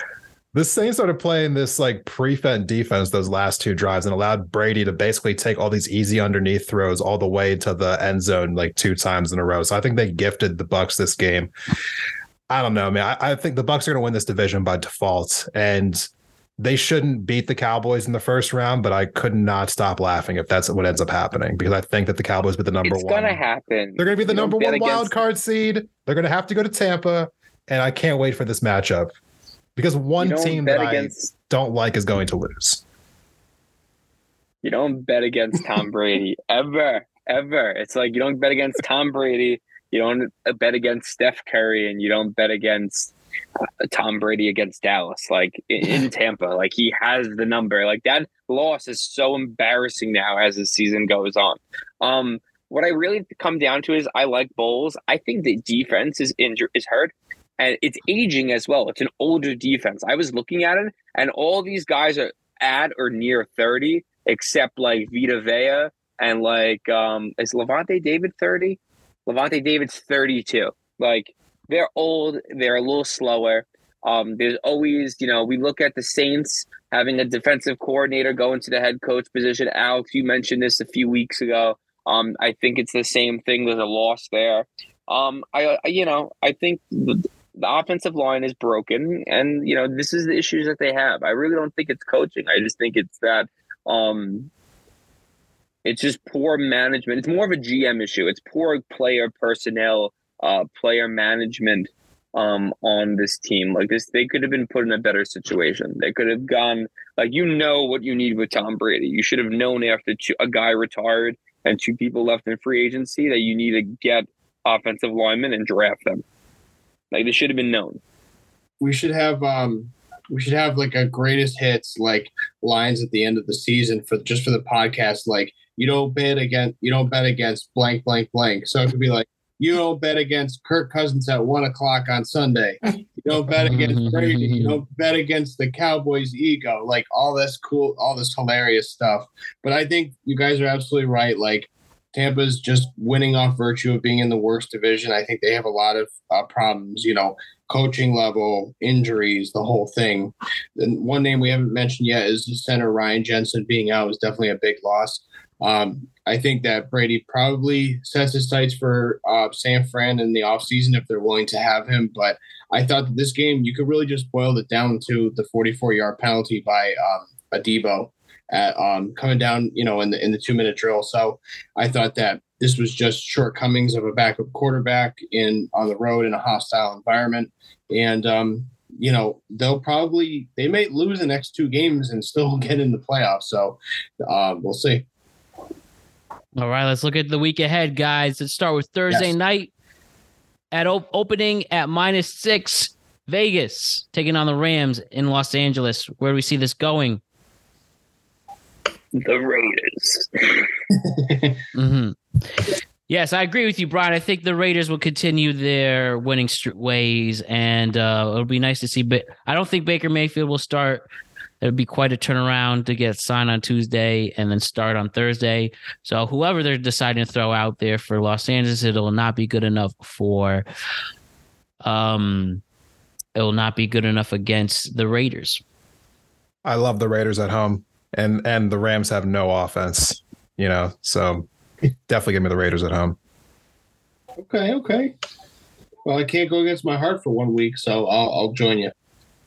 Yeah, I mean, how embarrassing it's going to be when the Rams show up and they just look into the stands and all they see is black. Mm-hmm. Oh, yeah. Especially for a team who used to be in that city. Oh, absolutely. Yeah. There's more Raiders and Niners fans in all of California than there are Chargers or Rams. In the whole world. Oh, yeah. In the whole world, exactly. So we have the Bills and the Jets. The Jets are going up to Orchard Park in a crucial division game.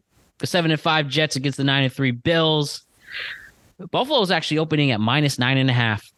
Trap. Where do we see this going? Really? You see this as a trap game? You think that Mike White can pull off this upset?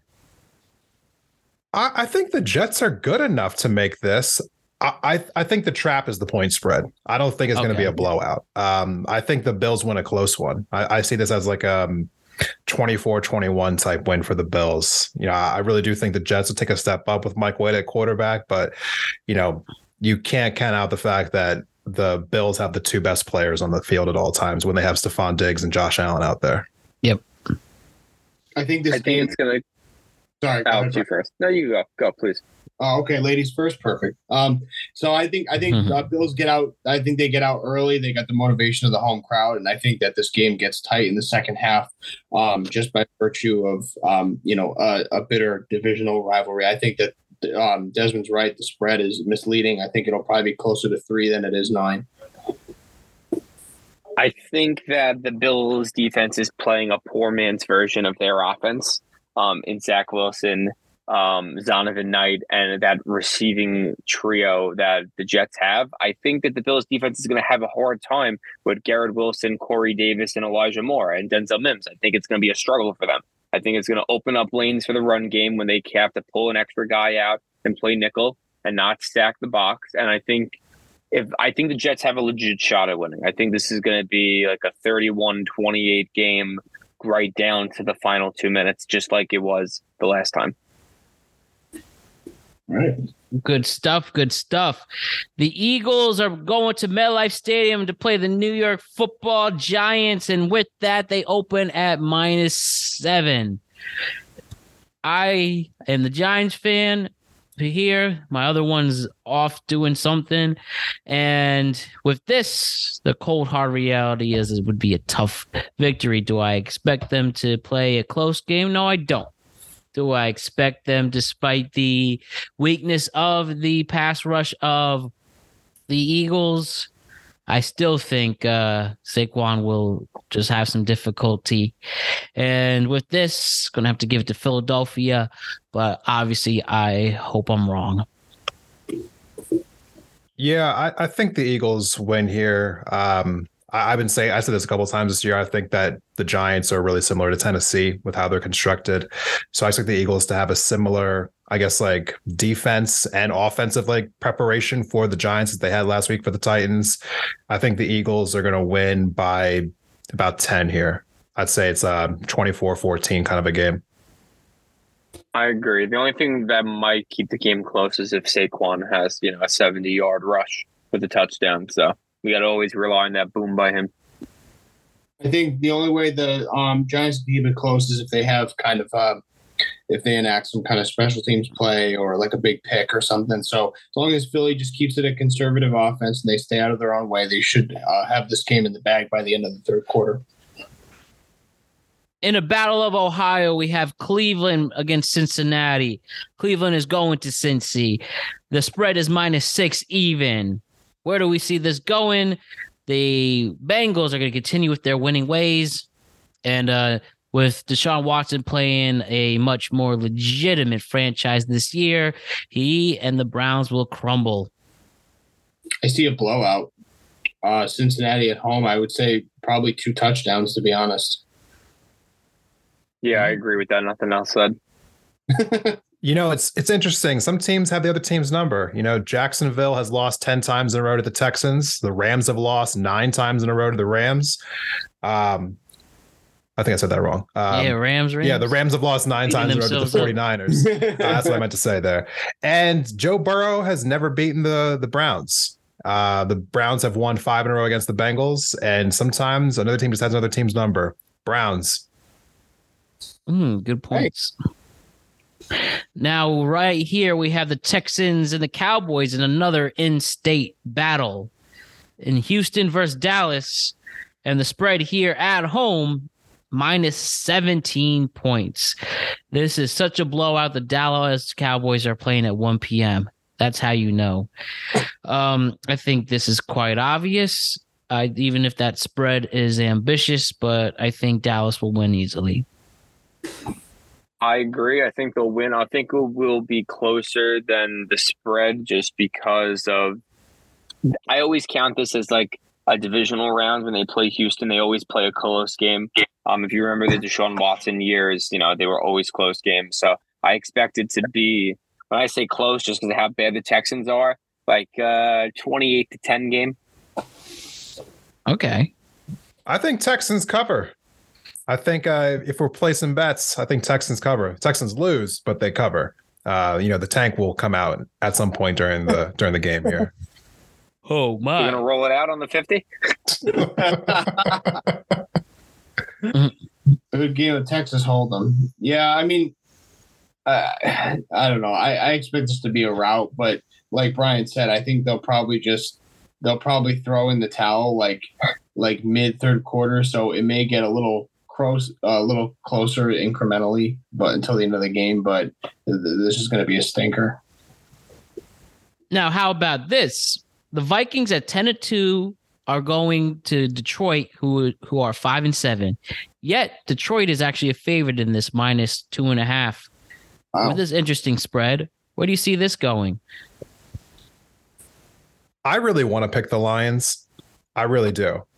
And so I'm going to. I'm picking the Lions because what? I'm done with Kirk Cousins. This team is so overrated. The Vikings are overrated. It is about time that they take a few notches down. They don't deserve to be 10-2. The Lions are the number 6 scoring offense in the league. The Vikings defense is atrocious. They let a Jets offense, which no offense to the Jets, not that good, let them run up and down the field on them. The Detroit has a legit offense. They'll find a way to finally not be the Lions and find a way to lose. They're going to find a way to win this game. They beat the Vikings this week. I'm actually going to join your camp on that one, especially with the momentum Detroit has had lately. And if they can't keep it close, and if the Vikings are having a hard time containing some certain offenses like the Jets, like Dallas, for instance, when you play another legit offense like Detroit, that will speak volumes. My heart says go with the Lions because they're a great story right now and they're winning. They're 4-1, like Desmond said earlier. But we already went over this. You don't bet against Kirk Cousins at 1:00. I'm not doing it. I'm not doing it. They're going to win by a field goal on a tough one. Okay. So Tennessee and Jacksonville. Jacksonville's going to Tennessee. Tennessee's opening at minus 3.5 in Nashville. I say that the Titans are going to get back to some winning ways, and it's going to be a close one, though. As we've mentioned, Jacksonville has a hard time closing games. We don't know Trevor Lawrence's status going into this week. I think that plays a factor. And slow games from the running game for Jacksonville, I think, should be discussed and noticed as well. So with that, let's go with Tennessee winning and covering.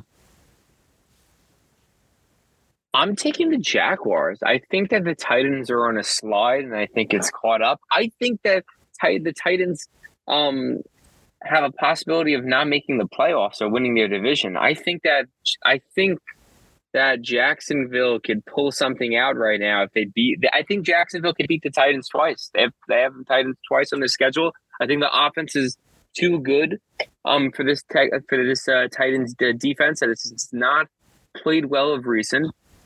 They play the Jets and Texans. It's a hard game, but it's doable. I think they have a shot.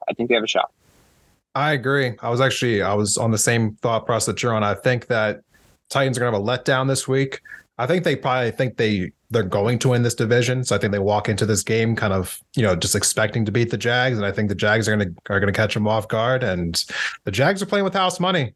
And the Titans got exposed this past week. And I think, with the NFL being a copycat league, Jaguars are going to take that Eagles tape and they're going to see how they shut down Derrick Henry. Jags. So I'll take the contrarian position again, and I will say that Tennessee comes home and wins an unwatchable, stinker, nasty game, 13-10. Baltimore is going to the Steel City with the Ravens against the Steelers. Steelers are actually opening at -2.5. Probably know why with the Lamar Jackson injury. With that spread, are they going to win this game or lose? So I might surprise you guys with this pick because we were talking shit about Baltimore earlier, but I actually have Baltimore running away in this game. I think that right now they're looking at their fate in their hands right now, and they can either claim it or let it walk away from them. And I think that they're going to just seize the moment and they're going to run it down their throats. And they may surprise people this week. I got them in a rout. I have the exact opposite. Oh, sorry. Go ahead, Brian. I was going to say the exact same thing. This is the most important game for the Baltimore Ravens. Yep. This season right here. This is what it all comes down to. Both these teams are 0-0, and this is where it is. This is the time to see. I think it's going to come down to, can Huntley play better than Pickett? And I think he can, but I don't think it's going to be enough. Oh, so that's a Steelers pick. I think the Steelers win, but I think that Huntley has I think the Steelers win, but I think that the Huntley has a great game and proves that he will be the future quarterback of the Baltimore Ravens. No. So almost like a Heineke situation for Washington. I do think that the Steelers have a good defense, and Huntley against a good Broncos defense last week struggled. Lamar's not going to be out there. The Ravens offense isn't that good anyway. Steelers aren't a great team, but these are always tough games. Steelers are at home. I like the Steelers by 10. Wow. Sweet. Got a mix here. Got a good mix. What do you got, Matt? For Baltimore and Pittsburgh, I think Lamar Jackson will be missed. And as I mentioned, with a team with a struggling defense like the Ravens, I think Kenny Pickett can take advantage of that and just better utilize his receivers like he had struggles with last week. And he'll do the complete opposite of that. And it'll be a good game for Pittsburgh, especially I like them being at home. The Chiefs and the Broncos. Kansas City's going to Denver. Kansas City's opening at -9.5. Can they get a bounce back victory? I mean, obviously, I think there's no question. I even think this team could cover, and we know Kansas City has had a hard time covering in the Patrick Mahomes era. I think they will handle this team pretty easily. Broncos have a great defense. I just, there's no other way to say it. So, I mean, I don't think that the Chiefs win this game easily, but I think they win because Russell Wilson's incapable of scoring touchdowns. And the Broncos are so anemic that the question isn't if they'll lose, it's how much they're going to lose by every week. But the Broncos defense is good enough to where they keep every game close. So I think that the Broncos cover, but the Chiefs win. Okay. Do you guys know the meme Russell Wilson with the Michael Jordan crying eyes? Yeah. I mean, no, but it makes sense. Yes, but I legitimately think that Russell Wilson might cry this game and quit football. I think he's going to see what he wants to be in the mirror when he wakes up every morning and says, I could be Pat Mahomes. I'm Pat Mahomes. And he's not going to be Pat Mahomes. And he's going to go Mr. off this Unlimited. field. Yeah, he's going to cry. He's going to say, Broncos country, let's ride. And then a defensive tackle is going to yell at his face and he's going to go run home to his wife and kids. All right. Brian believing that Russell Wilson will lose his career after this game. Okay. Similar result as Desmond, but I think the one that's going to be crying is Sierra. Mm-hmm. They got paid, man. She's happy. Yeah. That's a lot of money. The Bucks are playing the 49ers. Is this a game where Tom Brady will get familiar with that field in Levi Stadium? And will he play there more often? Or is are the 49ers going to show their dominance and Brock Purdy playing a full 4-quarter game gonna get people excited? What's gonna happen? The spread is -3.5. I say that, San Fran is gonna win this one, and I do think Brady will play a good game, especially him going home. But I think that they're gonna pull it off. And like Desmond pointed out, if Brock Purdy could play this well against a stellar Miami defense, now with a full week of practice with the ones, why not take it a step further against a much weaker Tampa Bay defense? No, you're not wrong here. Oh, I did it again. Go ahead. All right. It's fine. It's bad timing. It's always me. You go first. Look, let's just be honest here. Tom Brady has been getting the wins that they have been getting. He's been getting bailed out by bad defensive play calling or just bad defense coupled with teams who have bad offenses. That is not true in San Francisco. They have a great offense. They will expose this Tampa Bay defense who can't stop the run. And the 49ers have Christian McCaffrey and an amazing offensive line. And on the defensive side, last time I checked, Brady's the least mobile quarterback in the NFL, and the 49ers have Nick Bosa. So, I mean, it's about to be ugly. I think that the point spread's 3.5 as a joke. This should be a 10-point margin. I think the 49ers win by 2 touchdowns at least. Take that. So Tom Brady is 23-5 his entire career against rookie quarterbacks. And I'm going to say that Tom Brady somehow pulls this out. Loses his leg in the process in this game, getting killed by Nick Bosa. This might be the worst injury. He's going to be beat up after this game, but miraculously, he's going to find Kate Otten in the corner of the end zone for the catch part of million, but the reverse team. And I see them winning in overtime. Oh, okay. That's so hopeful. That's so kind of you. They lost in overtime just a couple weeks ago. Matt, if you were implying that Brady was going to get familiar with Levi Stadium, as in he's going to be on the ground the entire game, I totally. That's a good one. I think this guy's going to be on his back more than he was with Giselle. I think he's I fully expect a rout. I don't even think it'll see overtime. I think that this San Francisco team not only has the best front four in the league, arguably, to Philadelphia, but I think that they are just in a cannon on their trajectory to making a deep playoff run. So I think last week was that first step, and I don't think it matters who you put in there at quarterback against Brady in this particular context, because I think that the more important matchup is Shanahan versus Bowles, and I got Shanahan. 3-1 post-divorce. I'll make one comment to this. Their starting defensive tackle for the 49ers is out. Nick Bosa is questionable. Their starting safety's out for this game, and the starting offensive lineman is questionable. Oh. So they got 4 key injuries right now, again, that could really play a factor. Cool. Good stuff, guys. We have the Seahawks going up against the Panthers. Panthers are going out to Seattle. Seattle is -3.5. Even though the Panthers have quietly not been a laughingstock anymore. Sam Darnold's coming back after a bye week. I'm gonna go with the Panthers on this one. I think Sam Darnold's gonna have another good game. I think he's gonna overhype people, and I think Kenneth Walker is gonna have another bad game. And I think this is just going to be a matter of who's outplaying who. And I just have a good feeling about Sam Darnold. I don't know what it is. I'm just gonna go with that.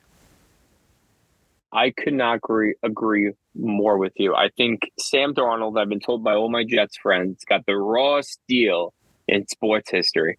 given the keys to a crazy media franchise with maybe the worst coach in the history of the game outside Josh McDaniel and Jeff Fisher. And, you know, Adam he got Gase. ran out.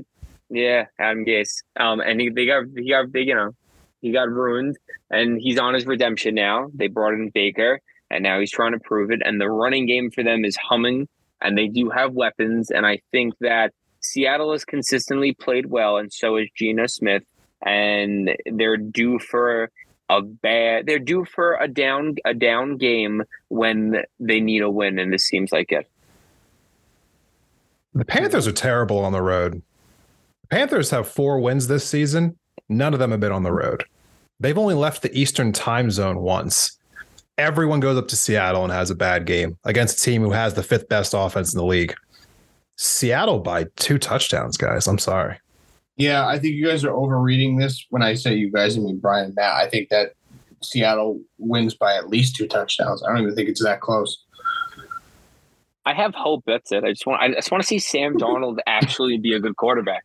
You have. I mean, hope. he needs to leave Carolina. We were saying earlier about like the Ravens not having a good offense in like forever, right? They just have a culture of bad offense. Have the Panthers ever had a good offense in their entire franchise history, other than Cam Newton just being a freak athlete? And Jake Delhomme. That's like a decade, though. That's like a decade. It was like 6 years, and then he got too injured to continue to function. I don't know, him, Greg Olsen, Smith Jr., you know, we have Ted Ginn, Curtis Samuel. Ted Ginn, no, you could stop there. I mean, Pro Bowler. You could go back to Delhomme. They had ridiculous receivers. Like, I mean, 6 receivers make the Pro Bowl every year, though. Yeah, true. Mac Evans. Dolphins are going to play the Chargers on Sunday nights. Miami opening at -3. I think Miami's going to take this one, and they're going to put a nail in the coffin for the Chargers season. Agreed. Yeah, I agree as well. I think it's a close game though, like a 1-score game. The Chargers, they lose these games, but they find a way to keep them close. I think it's like a 7-point win for the Dolphins.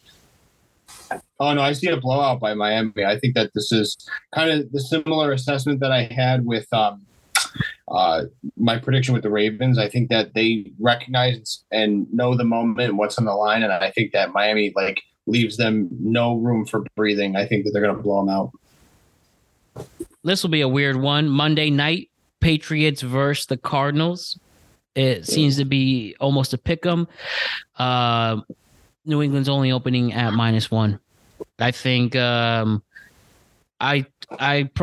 probably the team I hate the most is the Cardinals right now. I think they should have played so much better this season than where they are at this point. And I just believe that if this was a game that the Patriots can really bounce back and keep their season alive or their hopes alive, this is the Monday night game that they need. I think Bill Belichick will not give any mercy to the Cardinals, and he's going to embarrass them in their home field. So no one should care about this game. It's like a waste to watch, in my opinion. It's going to be boring. But I think the Pats will win just because they have to win to keep themselves alive. And you know, I hope J.J. Watt has a good game as always. It's J.J. Watt, good guy. You know, let him have a few sacks. So yeah, I think Pats by, I don't know, touchdown. What an ugly game. But you know, I really think that we should find a way to start flexing some of these Monday night games. I know it's not as simple because you gotta, maybe if they did it 2 weeks in advance, you know, you can look down the stream and be like, oh, that Monday night game's gonna suck. Let's get that out of there. Because this sucks.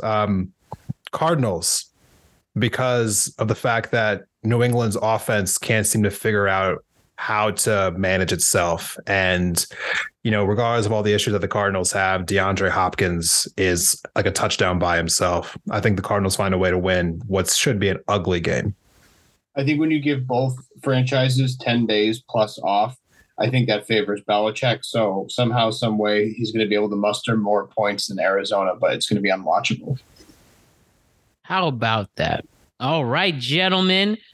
We have another great week of football ahead. May you all have a good weekend, and I'll see you in a week. That's Desmond, Brian, and Alex. Thank you so much, gentlemen. Cheers. Have a good night, everyone. Peace. Take care. Great job, gentlemen. Desmond, Brian, and Alex. Thumbs up. I appreciate the conversation, takes, and bringing the good vibes. So great stuff, gentlemen. We'll see you next week. Now let's give it to Ramblin' Russ Miller. He's going to give his picks for Week 14 in the NFL. Let's see what he's got. Ramblin' Russ, take it over, my friend. Here we go. Good day, everybody, and welcome to Ramblin' Russ's NFL picks for week number 14 already. Week 14 in the league where they play for pay. And where else should we start out? We're going to actually go Thursday night here. Thursday night, we have Las Vegas traveling to Los Angeles. Not a very far trip for them to go from Vegas to Los Angeles. A short little plane ride. The Raiders right now are playing some really good football. The Rams, on the other hand, are going in the opposite direction this year. Perhaps there's a Super Bowl hangover with them. But the pick for today, the pick for that game is going to be the Las Vegas Raiders to win by at least a touchdown. I know they're laying 6 right now. So, again, the Vegas Raiders is your first pick.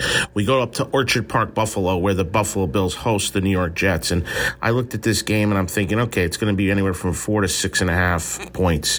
But it's not. It's almost 10 points. So if you get the Jets plus 10, take the Jets plus the 10 points up in Buffalo. Jets plus 10. Pick number 2. Pick number 3. We go to Detroit, where the Vikings go on the road and play a division rival, the Detroit Lions. Detroit's playing a lot of good football right now. However, the play here is going to be on Minnesota plus the 1.5. Minnesota Vikings plus the 1.5 over the Detroit Lions. And then we go to MetLife Stadium. Now, again, I won't make this bet, but I'm going to give you a pick in this game. I won't bet them because I don't want to do that. I don't want to jinx it. But I do think the Giants are going to play within 1 touchdown score. So if you could get the Giants plus 7, 7.5, it may go up to 8 or 9 by game time on Sunday. Everybody's going to be all over Philadelphia to roll over the New York Giants at the MetLife Stadium. I look for the Giants to play another good game. They played very well last week in spite of the tie. Don't listen to the critics. They did a heck of a job. They're going to hopefully get another player or two back next week as they get healthier towards the end of this season, and they could sneak in as that 7 seed. That's what the Giant fans are hoping for, and that's what they may get. But I would take the points in that Giant game. I think everybody's going to be all over Philadelphia. And then I think this might be my NFL play of the year. I don't usually like to say stuff like this because it's a little strange to say it, but I think the Seattle Seahawks -4 over the Carolina Panthers is a gift. It's at Seattle. I think Seattle wins by 2 touchdowns. So Seattle Seahawks is the lock of the day, lock of the week. So again, Seattle, the Giants, the Jets, the Minnesota Vikings, and the Las Vegas Raiders. Good luck. Have a great week. And coming up next week, we'll have the NFL, of course, and of course we'll have some bowl predictions on all the bowls. There's enough bowls to fill up a bowling alley, if you know what I mean. There's plenty of bowls, plenty of lanes open, plenty of opportunities. So have a great week, everybody. We'll see you next week. All righty. Good job, Russ. I hope you do well this weekend, my friend. I really, really do. Don't forget to like and subscribe to the Productive Conversations podcast on all podcasting platforms and YouTube. And don't forget to check out exclusive content regarding this show on productiveconversationspodcast.com. And don't forget to check us out in the world of social media. We're on Instagram at Productive Conversations Podcast, Twitter at ProdConvoPod, or on TikTok at Productive Conversations. Thank you to Dolo Ren, a.k.a. Alex DeJesus, for making this all possible and all the great content you produce for our social media pages. So we'll see you next week. I know there will be a lot of talk about when it comes to the NFL, and hopefully we have some other great extra juicy content coming your way. Enjoy the rest of your week, my friends, family, and pets. Enjoy the rest of the week, the greatest fans and listeners in the world. And again, I just want to thank Brian McKeon, Desmond Price, Alex Ranelio, Russ Miller, and Alex DeJesus for their contributions on the show today. Thank you, the greatest fans and listeners in the world, for making this all possible. My name is Matt Brown. I am the host of the Productive Conversations podcast, and I will see you in a week. Please enjoy the time and take in the holiday season, because it'll be over before you know it. All right, I love you. Thank you to the greatest fans and listeners in the world for making this all possible, and I'll see you really, really soon. All right, peace. Midnight, yeah, gon' hit me on the FaceTime. Don't waste time, yeah, gon' hit me on the FaceTime. Baseline, love it when you grab me on the waistline. Baseline, love it when you grab me on the waistline. I don't give a fuck what you say, though. Yeah, she really fuck on my wave, though. Shawty really fuck on my wave, though. You really fuck with me if you say that you don't. Tell me that you're friendly.